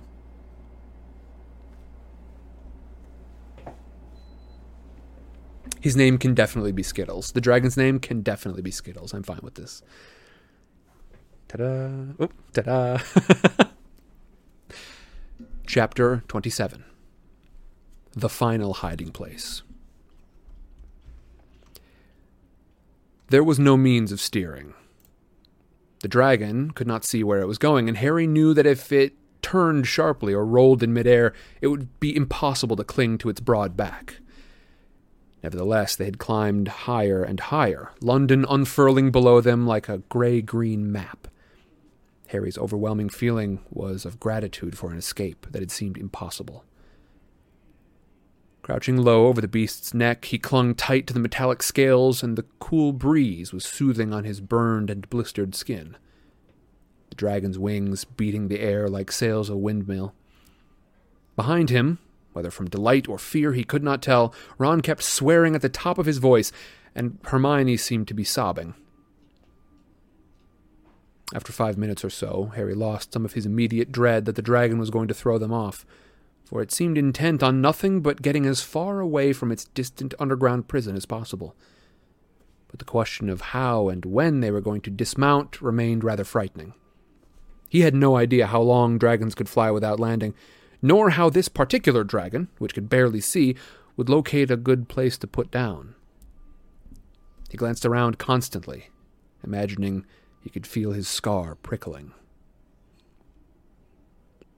How long would it be before Voldemort knew that they had broken into Lestrange's vault? How soon would the goblins of Gringotts notify Bellatrix? How quickly would they realize what had been taken? And then, when they discovered the golden cup was missing, Voldemort would know at last that they were hunting Horcruxes. The dragon seemed to crave cooler and fresher air.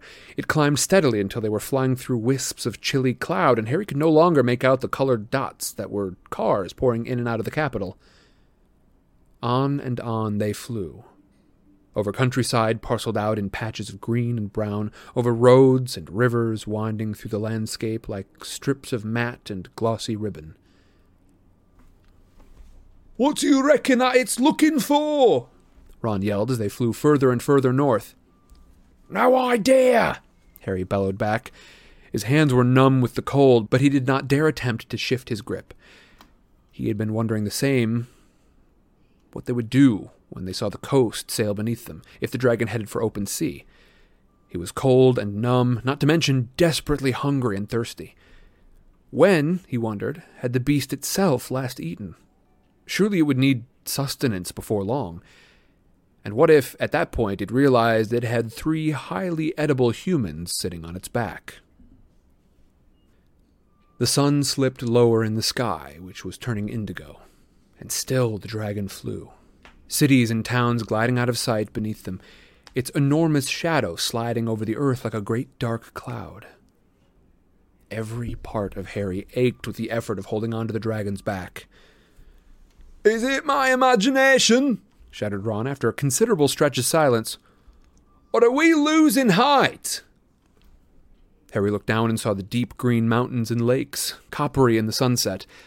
The landscape seemed to grow larger and more detailed as he squinted over the side of the dragon, and he wondered whether it had divined the presence of fresh water by the flashes of reflected sunlight. Lower and lower the dragon flew, in great spiraling circles, honing in, it seemed, upon one of the smaller lakes. I say we jump when it gets low enough, Harry called back to the others. Straight into the water before it realizes that we're here. They agreed. Hermione a little faintly, and Harry now saw that the dragon's wide yellow underbelly rippled in the surface of the water. Now! He slithered over the side of the dragon and plummeted feet first toward the surface of the lake.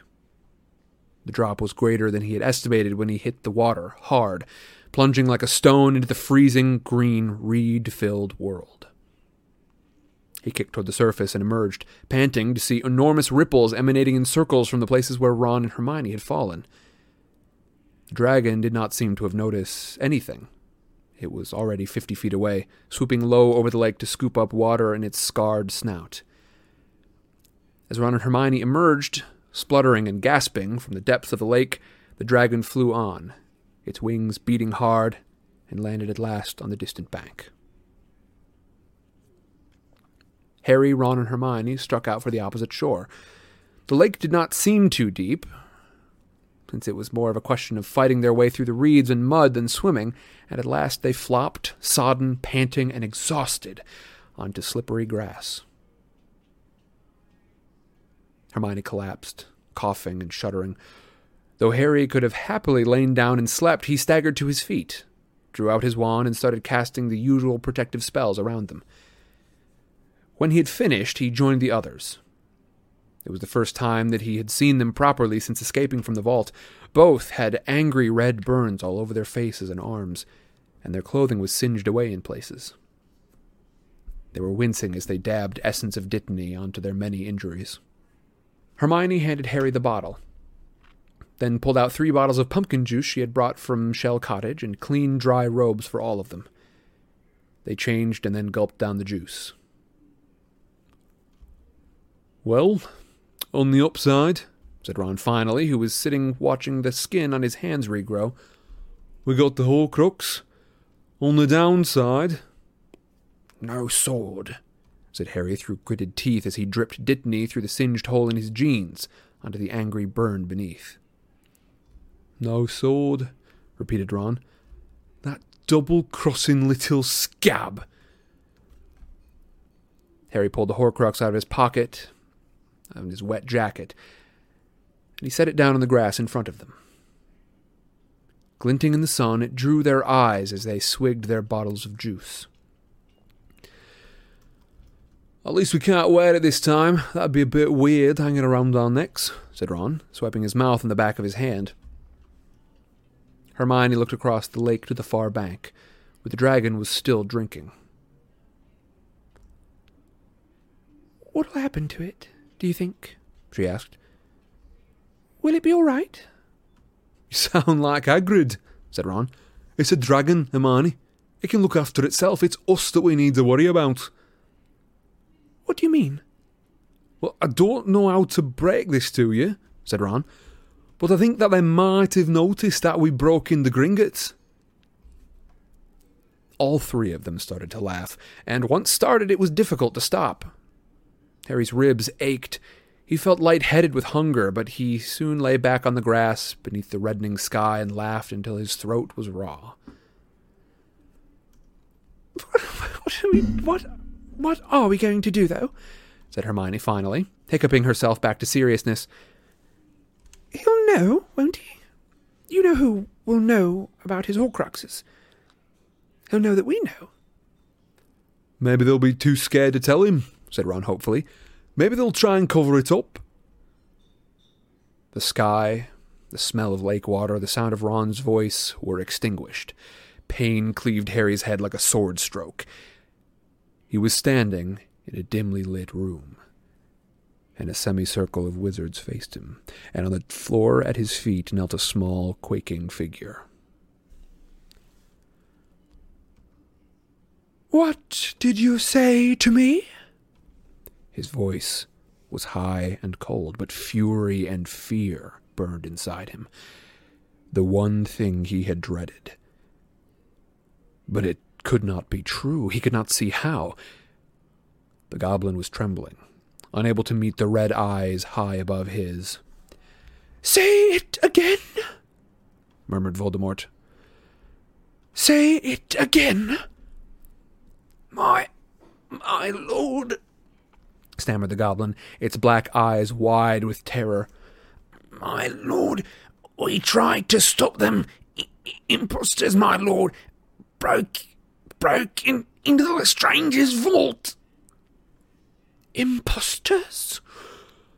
What imposters? I thought Gringotts had ways of revealing imposters. Who were they? It was the Potter boy and 2 accomplices. And they took, he said, his voice rising, a terrible fear gripping him. Tell me, what did they take? A small golden cup, my lord. A scream of rage, of denial, left him as if it were a stranger's. He was crazed, frenzied. It could not be true. It was impossible. Nobody had ever known. How was it possible that the boy could have discovered his secret? The Elder Wand slashed through the air, and green light erupted through the room. The kneeling goblin rolled over, dead. The watching wizards scattered before him, terrified. Bellatrix and Lucius Malfoy threw others behind them in their race for the door, and again his wand fell. And those who were left were slain. All of them, for bringing him this news, for hearing about the Golden Cup. Alone amongst the dead, he stormed up and down, and they passed before him in vision, his treasures, his safeguards, his anchors to immortality. The diary was destroyed, and the cup was stolen. What if? What if the boy knew about the others? Could he know? Had he already acted? Had he traced more of them? Was Dumbledore the root of this Dumbledore who had always suspected him? Dumbledore, dead on his orders. Dumbledore, whose wand was his now, who had reached out from the ignominy of death through the boy. The boy! But surely if the boy had destroyed any of his Horcruxes, he, Lord Voldemort, would have known, would have felt it. He, the greatest wizard of them all, he, the most powerful, he, killer of Dumbledore and how many other worthless, nameless men. How could Lord Voldemort not have known if he himself, most important and precious, had been attacked, mutilated? True, he had not felt it when the diary had been destroyed, but he had thought that was because he had no body to feel, being less than ghost. But no, surely the rest were safe. The other Horcruxes must be intact. But he must know. He must be sure. He paced the room, kicking aside the goblin's corpse as he passed, and the pictures blurred and burned in his boiling brain. The lake, the shack, and Hogwarts. A modicum of calm cooled his rage now. How could the boy know that he had hidden the ring in the Gaunt shack? No one had ever known him to be related to the Gaunts. He had hidden the connection. The killings had never been traced to him. The ring, surely, was safe. And how could the boy or anybody else know about the cave or penetrate its protection? The idea of the locket being stolen was absurd. As for the school, he alone knew where in Hogwarts he had stowed the Horcrux, because he alone had plumbed the deepest secrets of that place. And there was still Nagini, who must remain closer now, no longer sent to do his biddings, under his protection.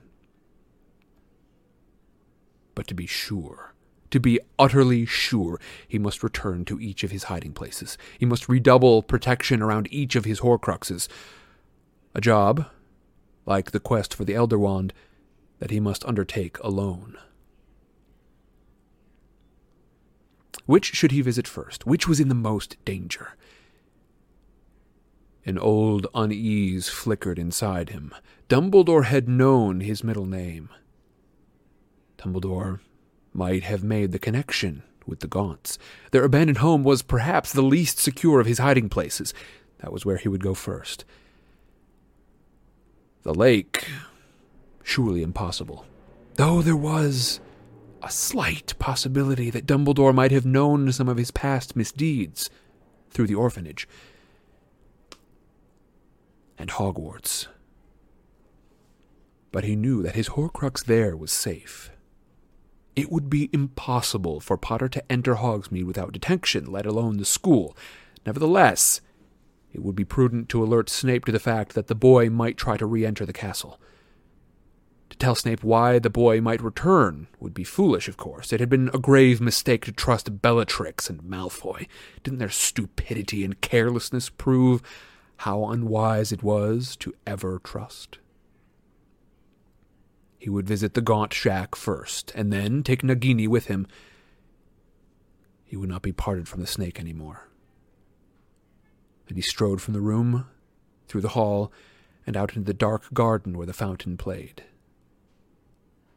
He called the snake in parcel tongue, and it slithered out to join him like a long shadow. Harry's eyes flew open as he wrenched himself back to the present. He was lying on the bank of the lake in the setting sun, and Ron and Hermione were looking down at him. Judging by their worried looks and the pounding continuing in his scar, his sudden excursion into Voldemort's mind had not passed unnoticed. He struggled up, shivering, vaguely surprised that he was still wet to his skin, and saw the cup lying innocently on the grass before him, and the lake, deep blue shot with gold in the failing sun. He knows. His own voice sounded strange and low after Voldemort's high screams. He knows, and he's going to check where the others are. And the last one... He was already on his feet. It's at Hogwarts. I knew it. I knew it! What? Ron was gaping down at him. Hermione sat up, looking worried. But what did you see? How do you know? I saw him finding out about the cup. I was in his head. Harry remembered the killings. He's seriously angry, and scared too. He can't understand how we knew, and he's going to check that the others are safe, the ring first. He knows the Hogwarts one is safest, because Snape is there. Because it'll be so hard not to be seen getting in. I think he'll check on that one last. But he could still be there within hours. Did you see where the Hogwarts one is? Asked Ron, now scrambling to his feet too. No, he was concentrating on warning Snape. He didn't think about where exactly it was. Wait! Cried Hermione as Ron caught up the Horcrux and Harry pulled out the invisibility cloak again. We can't just go. We haven't got a plan. We need to get going, said Harry firmly. He had been hoping to sleep, looking forward to getting into the new tent, but that was impossible now. Can you imagine what he's going to do once he realizes that the ring and the locket are gone? What if he moves the Hogwarts Horcrux? It decides that it's not safe enough. But how are you going to get it? We'll go to Hogsmeade, said Harry, and try to work out something once we see what the protection around the school is like. Get under the cloak, Hermione. I want to stick together this time. But we don't really fit. It'll be dark. No one's going to notice our feet. The flapping of enormous wings echoed across the black water. The dragon had drunk its fill and risen into the air. They paused in their preparations to watch it climb higher and higher, now black against the rapidly darkening sky until it vanished over a nearby mountain. Then Hermione walked forward and took her place between the other two. Harry pulled the cloak down as far as it would go, and together they turned on the spot into the crushing darkness.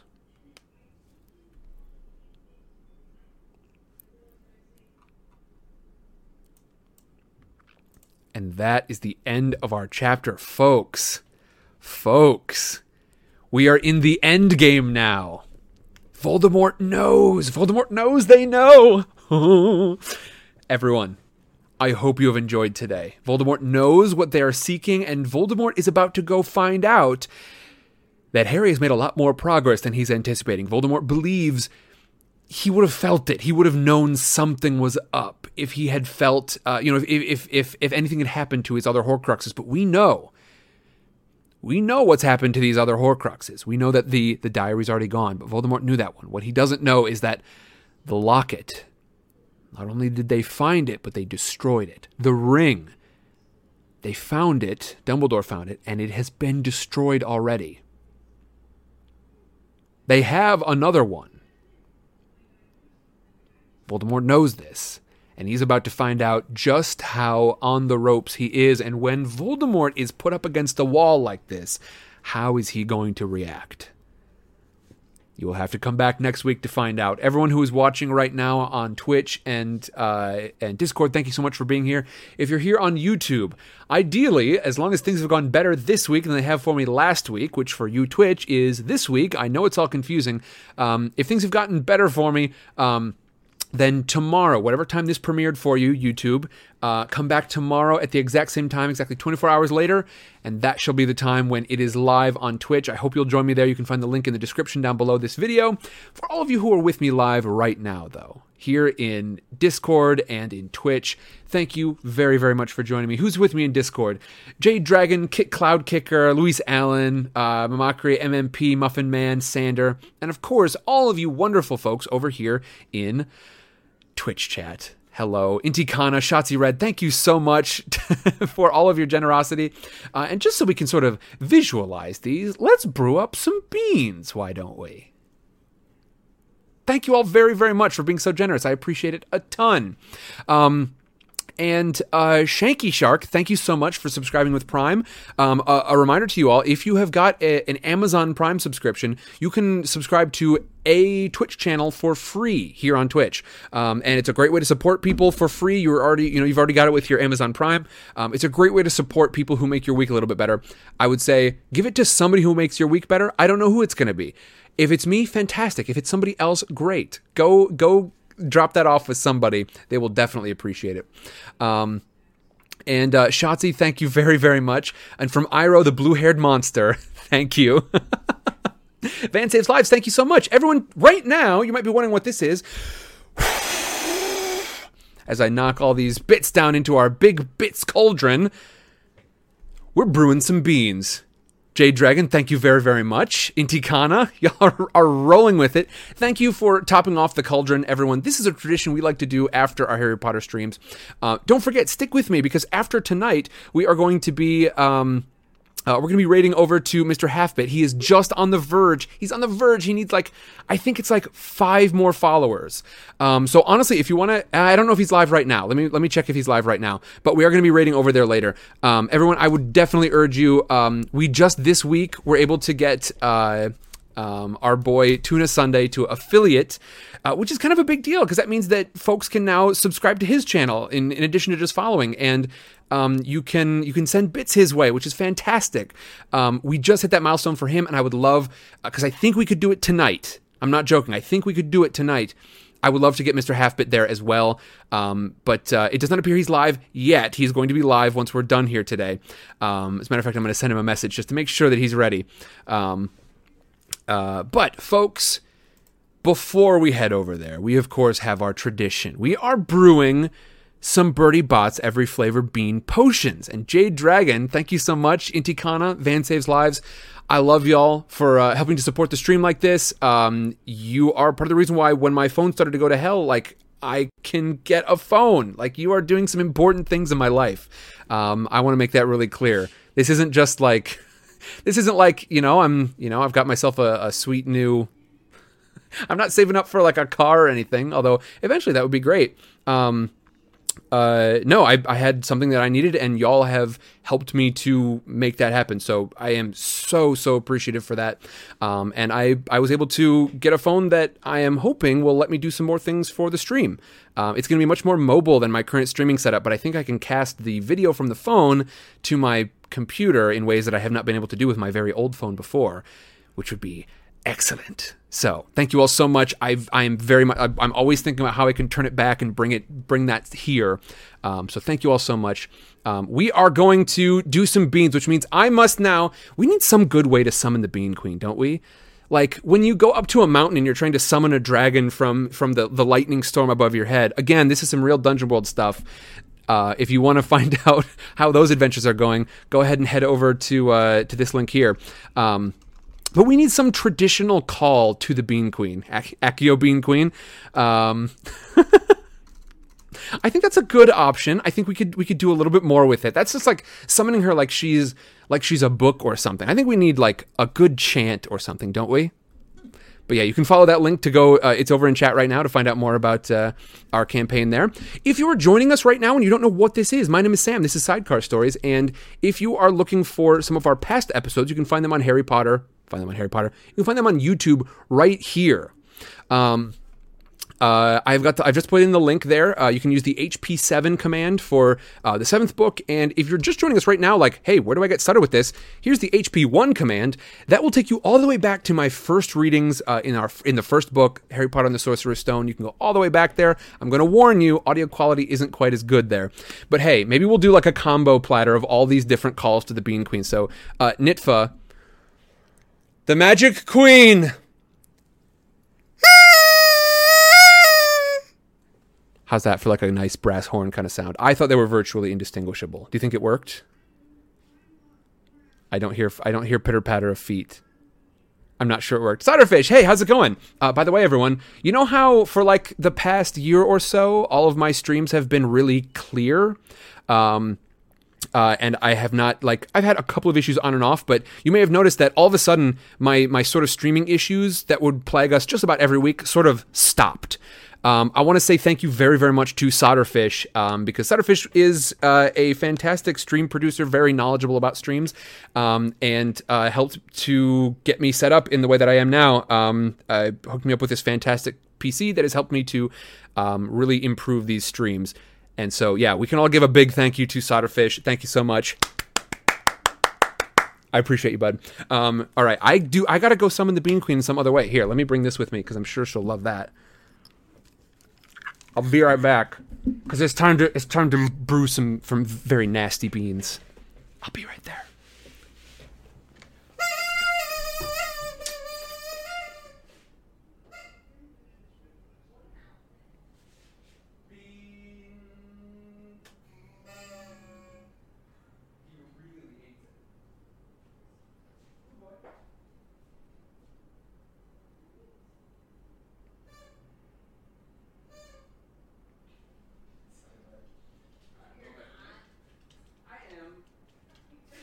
Sorry, he's scared.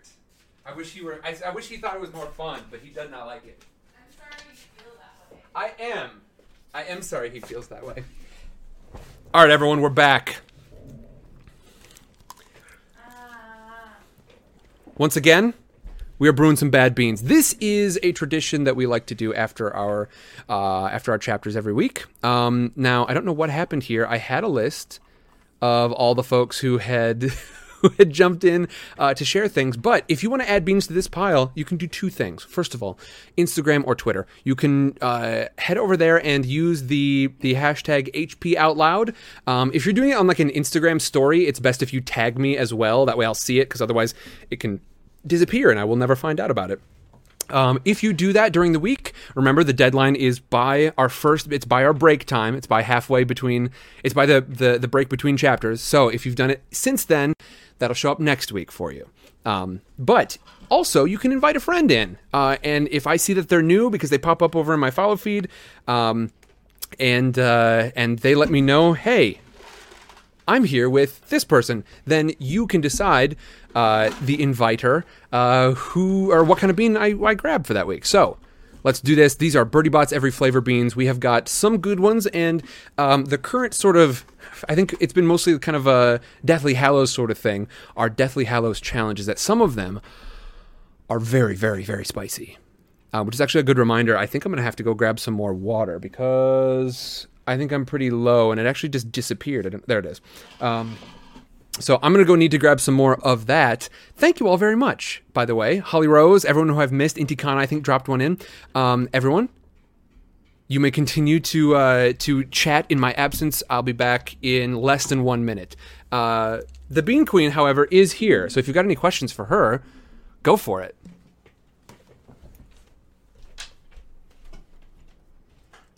Hey, yo. I'm the Bean Queen, and I'm here. And I'm not great at stalling like Sam is. So enjoy the song. My week was fine. There was an election, and it's fine. All right. Jade, thank you. Jade, I think, is going to brew up the big bean batch. Let's see how the cauldron fares, everyone. There it is. Thank you for my cauldron runneth over. Thank you very much, Jade Dragon. Yeah, not a fun election. I just want to say to everyone who voted, thank you very, very much. To all of my Republican voters, I am deeply sorry that you had to contend with this year. I am really, like, it is deeply, deeply saddening to me that this was your option. So join me, everyone. Push for ranked choice voting.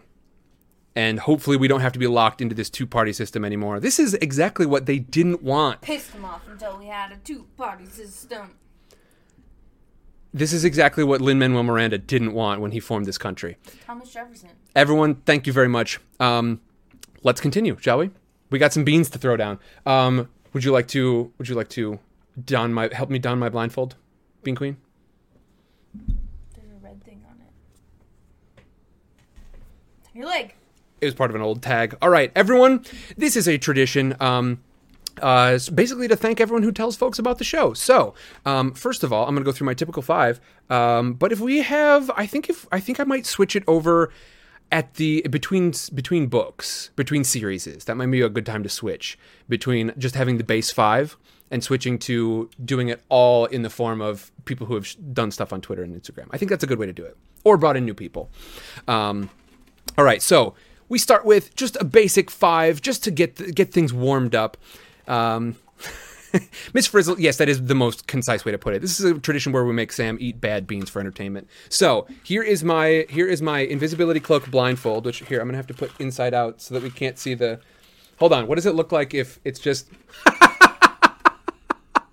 I told you it would be great. It's so goofy. So this is a Mike Wazowski T-shirt that she made, but it is green, which means that it's invisible to my camera. First of all, everyone, I stream Tuesdays through Fridays. On Tuesdays, or on Mondays rather, I don't stream. I do some interesting stuff, such as we are currently working on a project that we're going to record the first episode of this week. Wish us luck. It has to do with comedy and ghosts, and it's called Ghastly, and I do hope you will enjoy it. Of course, I have still got my list. I've started to do a bit of recording on my next Sidecar Snooze. Huh? You said doo-doo. I've started to do a bit of recording on our next Sidecar Snooze episode.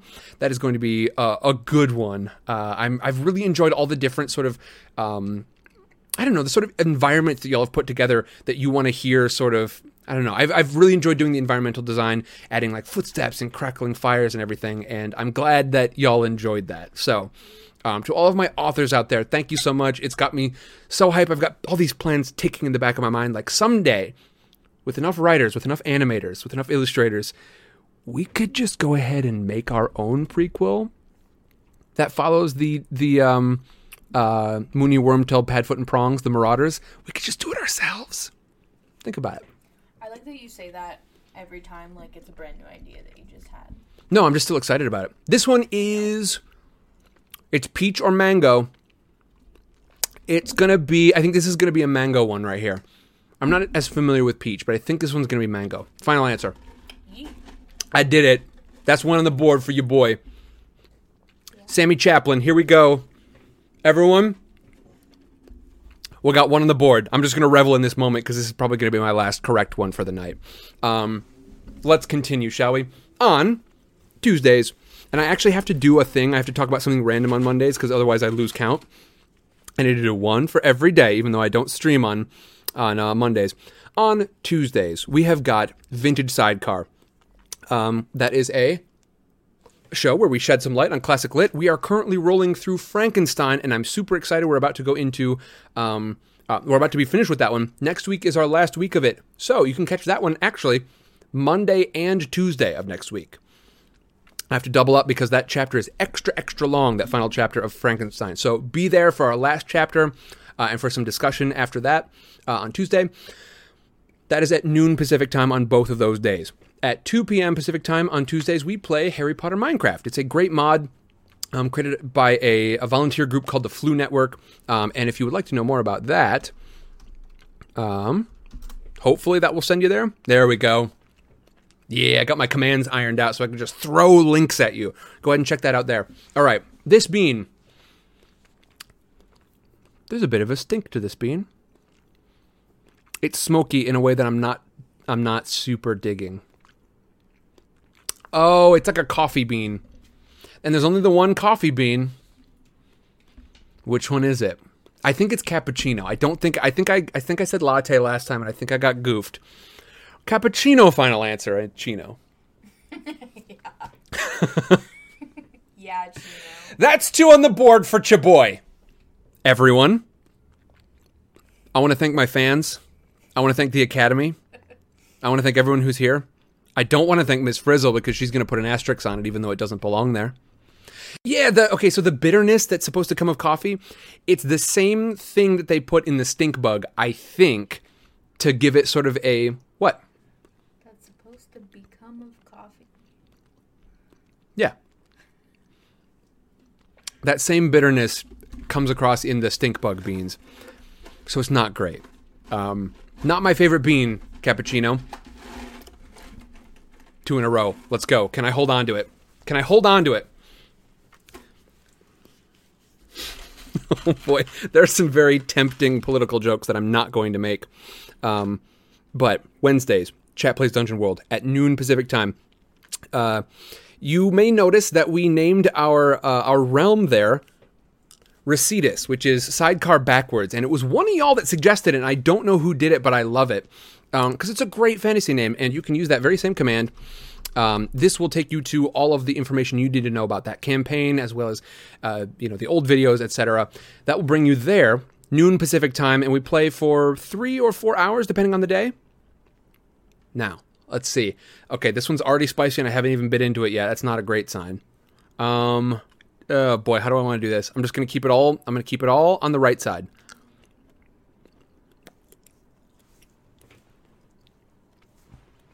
I don't like it. I don't like it. It's a pretty hot one. It's got kind of it's got like a weird metallic kind of thing going on. It's very, very spicy though. It's a hot one. That's a hot mama. And by the way, for all of you wondering about Sidecar Sam's history of voice doing, I took a lot of inspiration from Jim Carrey movies when I was young. So I'll give you the one that my brother and I used to shout at each other constantly. That's a spicy meatball. Was it a good accent? No, but it was fun. Very, very spicy. That's either habanero or that's really up there. I'm going to go with Carolina. What's the hot one? Carolina Reaper? Is that the super hot one? Screw it. I'll go with it. Yeah, Carolina Reaper.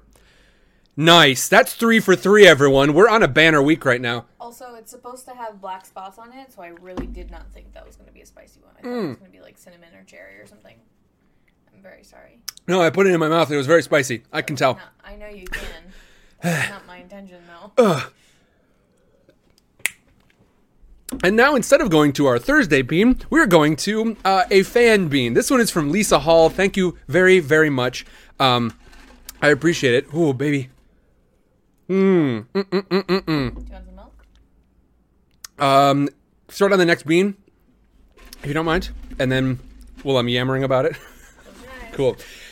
This is one of the ways that you can add beans to the pile. Oh, good Lord, my mouth is on fire. Only the right side, though. That was dumb.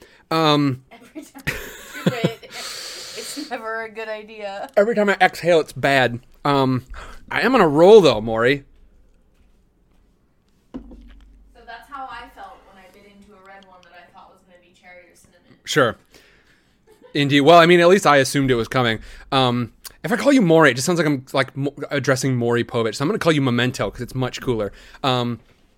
Your whole name is cool, but phonetically, if I just call you Maury, that's not good. You can add beans to the pile by tweeting or Instagramming about this.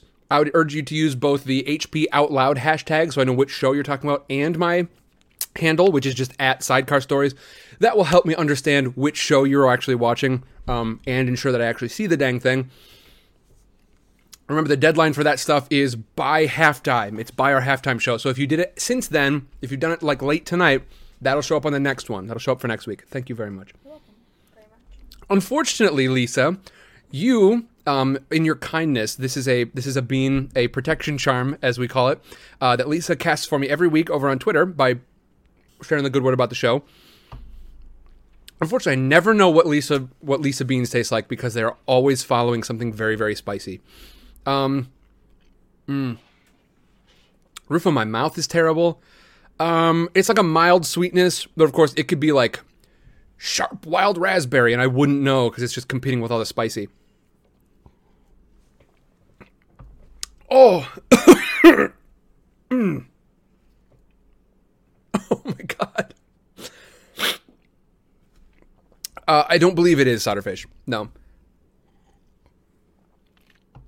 This is Lisa Hall over on Twitter. Oh, sweet baby puppies. It's a rough beans night, Tenacia, but I'm winning. I'm on the top. I'm on the top right now. I've guessed them right so far. This one. Exactly, and so I'm terribly, terribly, terribly disappointed because I'm not going to know what this bean is. No, I think that's against the rules. I think I gotta guess it on the one bean. And it's like, can I remember what it tastes like? Because I can't taste it anymore. I know, I can that's just. why I want to give you another I've just got spicy milk mouth. Which, if anyone's looking for a name to sign up on Twitter with, spiky milk mouth. That's even better. Spiky milk mouth is what I was gonna say. Spiky mishmash. Oh baby. I don't know. Dang it! It was like soft. It was sweet. It might have had a little vanilla to it. So let me go with I'll go with one of the donuts. Heck with it. Blueberry donut. That's my final answer. Hold on. Is this correct? She's looking at me like I might have been right about it.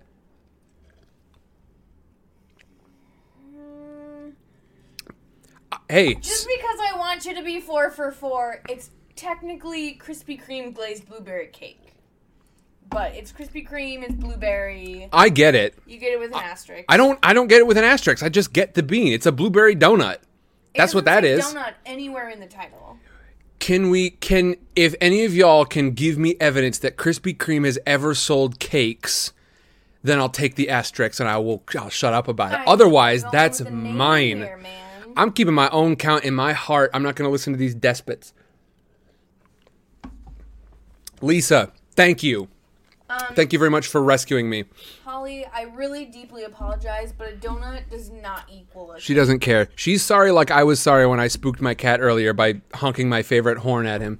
She ain't really sorry. Don't listen to her. I'm not. She said donut equals cake. Donut equals cake? Said that. I thought I said donut does not equal cake.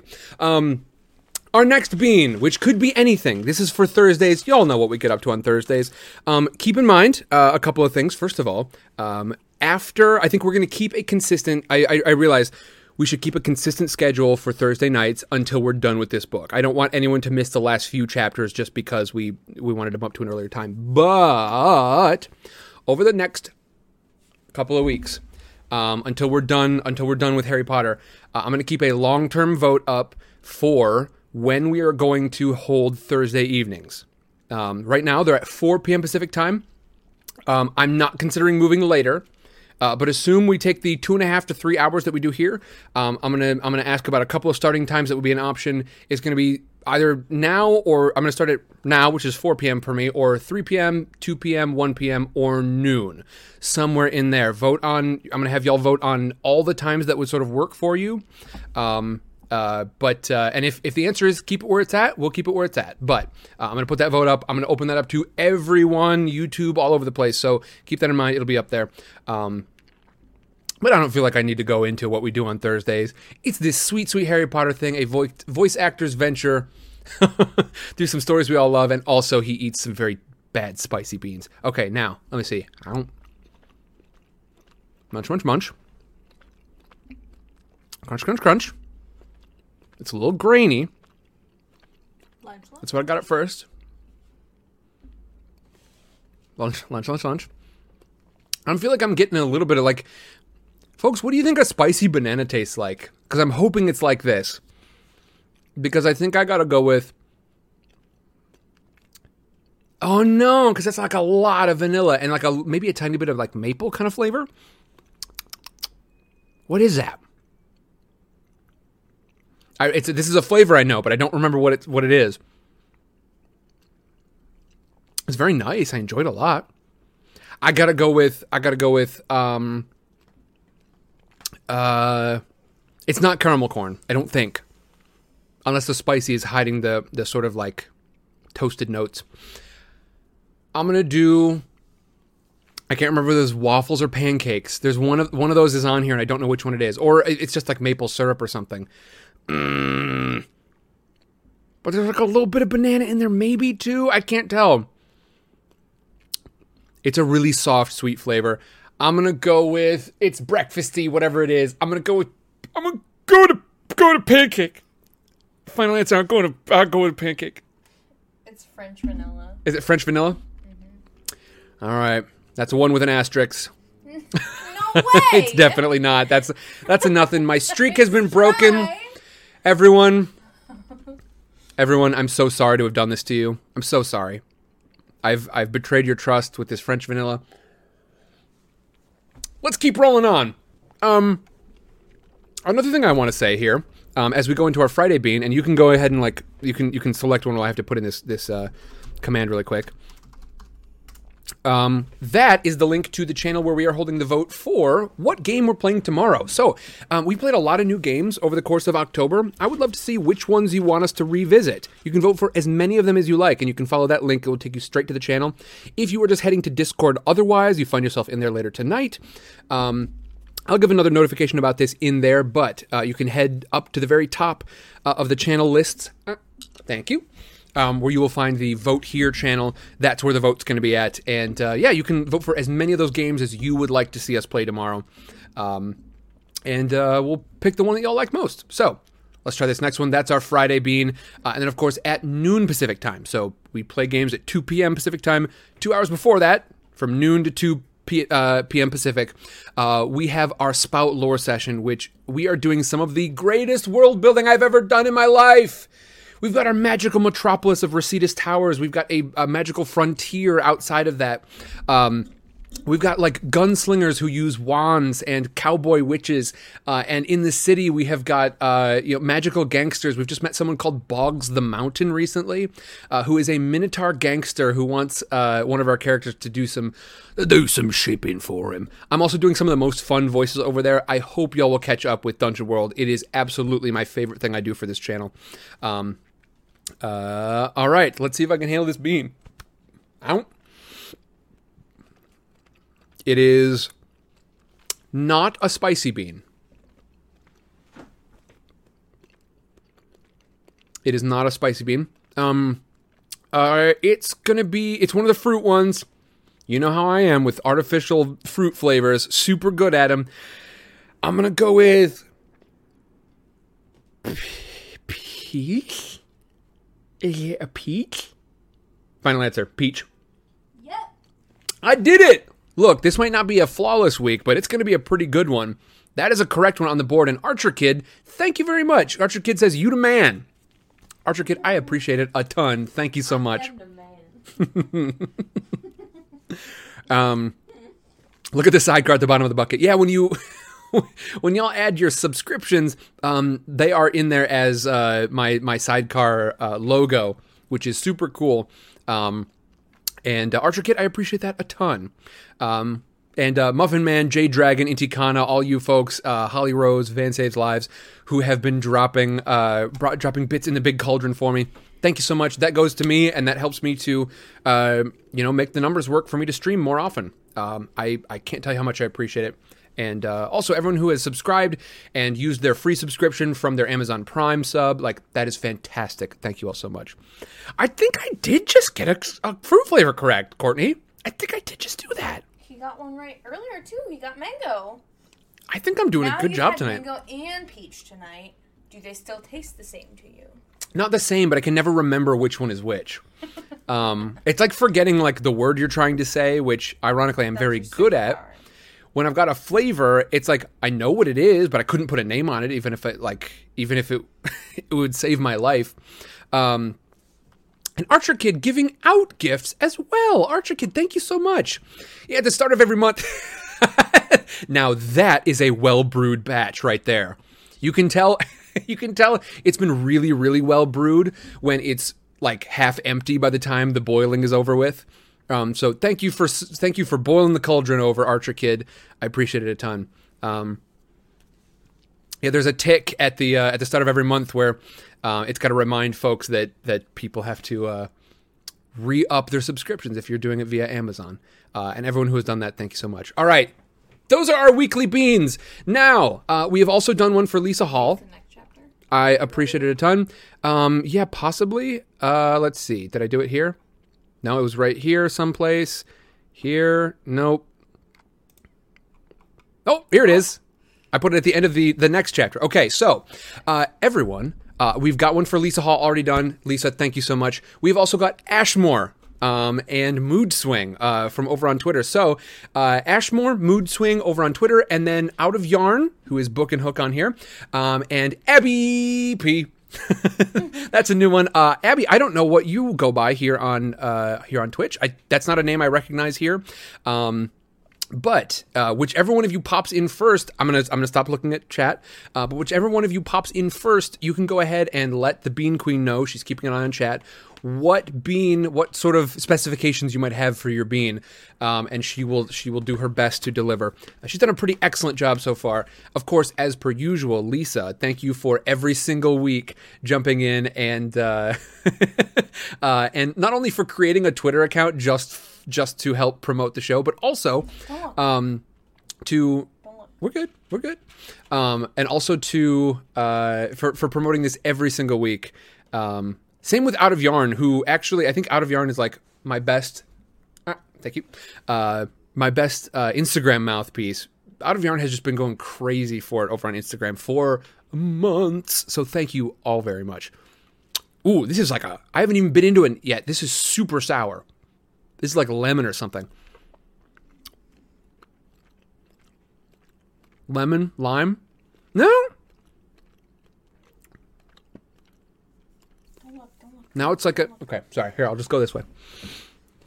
Now it's giving me like a hunt. Oh, definitely green apple. 100%. Green apple, an easy one. Fortunately, green apple does not taste like much else. All that sour hit me up front, so I was like, that's probably lemon, Sure but it's not sour apple. No. It's also green. I'm pretty sure it's green apple though. They got green apple and sour apple? They're both green. Well, how the heck am I? How the heck? How the heck am I supposed to know? How the deuce? Honestly, I do think it was sour apple, but whatever. It might have been sour apple. Can I get a one with the asterisk for it? Are you gonna smell it and find out? Will you eat this so I know it's not spicy? It's not spicy at all. It's not spicy. Munch, munch, munch. That's sour apple. Does that taste the same as the other one? Mm-hmm. That's definitely sour apple. I don't know how I'm supposed to do this. If there's green apple and sour apple and they're both green. Well, I do think Horse apples. That's what they both are. They're both horse apples as far as I'm concerned. Apple, sour apple, I think. Whatever they are. I don't give a good gosh darn. Everyone, that was for, who was that one for? Mood swing. Mood swing. Mood swing, thank you very much. And thank you for hanging out. I know you've been sort of dragged into this in a way. I appreciate you saying, you know what? I can chill here. Thank you so much. This is unheard of accuracy from Sam, says Van Saves Lives. And you are absolutely correct. It's definitely sour apple. Look, Side by side, 100% it's sour apple. all green apples I've had are sour. I don't think I technically get that one, but I'm with you, but oh, Jelly Belly disagrees. oh. Mood Swing says he should get it. So? Mood Swing, let it be known, I tried. I tried to give myself points for that. She wouldn't let me. All right. Next one up. Ashmore, Out of Yarn, / Book and Hook, or Abby, if y'all are here, go ahead and drop them in. Otherwise, I think I'll just do... here, I gotta look away. I'm not sure if Ashmore's here anymore. I think Ashmore was in a bit earlier. But Ashmore said, what was it? What new emotion will I feel today? I hope you have felt something new this week, Ashmore. That is always my goal, to make people feel new things. That's why I started the channel. That's why I dedicated a whole Twitch channel to telling stories, which frankly is not Twitch's thing. I appreciate all of y'all so very much for saying, yeah, this is kind of unconventional, but I'm into it. Thank you all so much for joining me. Right. We're just going to go for it. Just gonna go for it? Yeah. And then if one of y'all pop in, then we'll say that this one is for the other one. But this one goes out to my Twitter and Instagram folks. Thank you so very much. Go ahead. This will be for Ashmore, I suppose, unless they show up. I think Ashmore's the most likely to be here of the two of them. This will be for Abby P, then. Yeah, Abby, this one's for you. Sure. Thank you very, very much. It's gonna be, we gotta go in blind. Nobody knows what it is. Well, I guess. I do. Well, I mean, even then though. You know what color it is? You see me coming. You know what color it is? I'm going to start like a change.org petition that says that they need to be more careful about what color they're making their beans, because I know for a fact I've had miscolored beans before. All right. Now. Book and hook, I do see ya. Go ahead and put that in. Okay, perfect. Out. Here we go. Abby, let's find out what you brought for us today. It's that same, it's like a bunch of maple again. But last time that turned out to be French vanilla that I was saying was maple, wasn't it? That was the French vanilla one? Earlier today? Another sub for Book and Hook. Way to go, Archer Kid. Archer Kid, thank you so much. Archer Kid is Look. You look. I'm looking at this. I have not seen anything. Promise. Okay. Cross my heart. Hope to eat a spicy bean. You're in luck. I'm gonna go.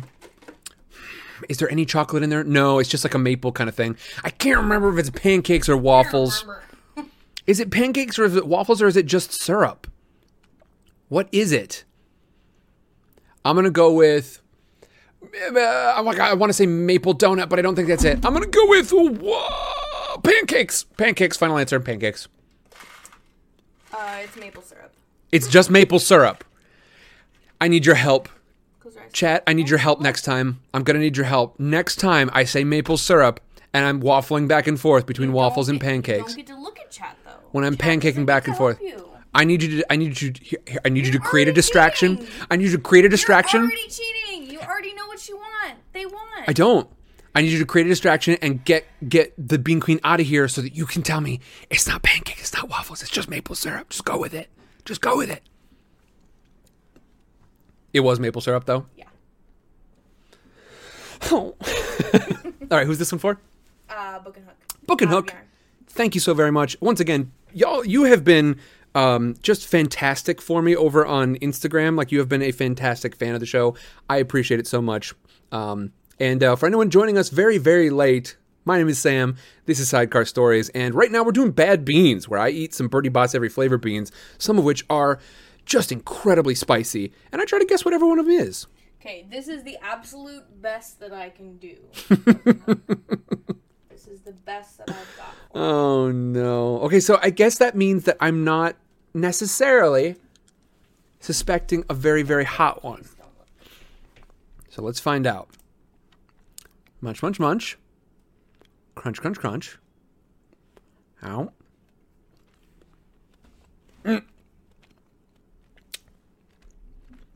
It's got like a very grassy flavor to it, like a green pepper a little bit. And then some... I think this is an old bad bean. I think this is an old... From the old batch of bad bean. I think this is a booger. I think this is a booger. I think this right here? This, though? I think this is like a booger or earthworm or something. It's not good. I don't like it. Although there was that one that was supposed to be a good flavor. What was that? Because I thought we'd be all out of like earthworms and boogers at this point. I don't like it. Straight up just gave him a booger. It Not even a bean. it's gonna be, I'm gonna go with earthworm, I think. Final answer. It is unfortunately Dirty Dishwasher. They requested birthday cake, and they don't have a birthday cake flavor in here, so I had to hunt and see if there was one, and that's the only one left. And it was designed to look like birthday cake. Well, you tried, and I appreciate that much. I appreciate it a ton. What just happened here? Instead of birthday cake, you got dishwasher. I deeply apologize, but I really did try. That is the only one left. Wash down the dishwasher with a bit of milk. That was a bad call. All right. Why did you do that? Ew. I thought it was water. Okay, everyone, our final bean of the night. I'm at 6 with an asterisk out of 9. I'm going to be pretty happy with that, even if I miss this one, honestly. But Ashmore, thank you very much. Ashmore, if you are here, you can go ahead and let us know what sort of bean you're looking for. If not, I would say I am going to, I'll do our final announcement. We are going to raid over to Mr. Halfbit's channel. Mr. Halfbit is another story streamer like me, who really enjoys telling stories. He is a talented storyteller. Y'all have seen him. He was our sort of MC in RPGs. They're called GMs. He was our GM for Saturday. Intikana, you made it for the whole stream. I'm very glad that you've been here the whole time. Thank you so much for your generosity, but also just for being here. Thank you all so much for jumping in. I hope that you will do the same for Mr. Halfbit. We just got Tuna Sunday here this week. Tuna Sunday is officially a Twitch affiliate. He has caught up with me. Mr. Halfbit, cool. Mr. Halfbit is on the verge. Mr. Halfbit is just a few follows away. It doesn't cost you anything. Once we head over there, I'm going to do this thing called a raid, which is going to take us straight from here over to there. Go give him a follow. I want to see that button I want to see that number just shoot up for Mr. Halfbit. We can get him there. If you aren't if you're not super into, the various things that we do differently on our different channels, that's fine. But we can get Mr. Halfbit there. I think we can do it tonight. So we're going to raid over there in just a moment. I want you to join me there. I want you to hit that follow button for him. And honestly, I do genuinely think you will like his channel. It has been he's been doing some really story-based games. And like I said, this is a channel where we appreciate stories in all media. And I think some of the greatest stories being told right now are told in games. People are finding all sorts of ways to tell stories, and Mr. Halfbit's another person who appreciates that in a great way. So thank you so much for everyone who helped us get Tuna Sunday there. Tuna Sunday is now officially a Twitch affiliate. Let's get Halfbit there tonight. Let's find out about this final bean. Munch. Now, was this an actual request? No. I reached in probably 4 times and pulled out the same color. So gotcha. It's destiny. This one is really sweet. It's like there's some chocolate in there, I think. I think this one's going to be that chocolate pudding, or what else could it be? No, there's a little bit of toasty in there. I didn't get it off the floor, but there was a cat hair on it. I pulled it off before I put it in his mouth. This straight up tastes like a Tootsie Roll. I'm going chocolate pudding. Final answer. Yeah, I think you're right. Yes! Everyone, that is not a bad record for the week. Thank you all so much for being here. Addie, thank you so much. I hope you have a great week as well. Here, can you bump the bucket off to the side so I can see what Discord is up to as well? Oh no, what if Ashmore was over here? It does not look like it. I think we're good. By the way, Nasty Hudson, I love your profile picture over on Discord. Folks, I hope you have a fantastic week. I thought we did have a pretty great stream tonight. Van Saves Lives, thank you so much. And now, let's go. And can we do it? Can we do 2 in 1 week? 2 new affiliates in 1 week. Let's make this thing happen. Cloud Kicker, don't worry. He'll be back to being terrible next week. Oh, absolutely. He does not need new beans yet. Yeah, we might need more bad beans to add to the pot, but everyone, we are now going to raid over to Mr. Halfbit. Like I said, I want to go in there and I want to see that number just explode. I have loved doing this for you all. Like I said, it's been 3 excellent years. Thank you all so much for joining me this week, and I will see y'all in the Discord later on. Bye-bye, folks. Thanks, y'all. Tell Mr. Halfbit who sent ya. It gives him a notification. That's not the point.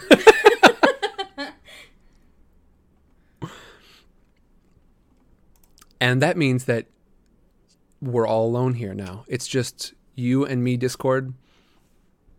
I love y'all. I hope you're doing great. Let's see what the vote looks like for tomorrow.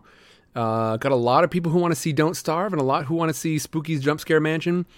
Not a lot of interest in My Summer Car, which is interesting. Oh. 10 for Phasmophobia. Okay. I'll have to let YouTube know about it as well. That's it for me, folks. Have a great night. Bye-bye.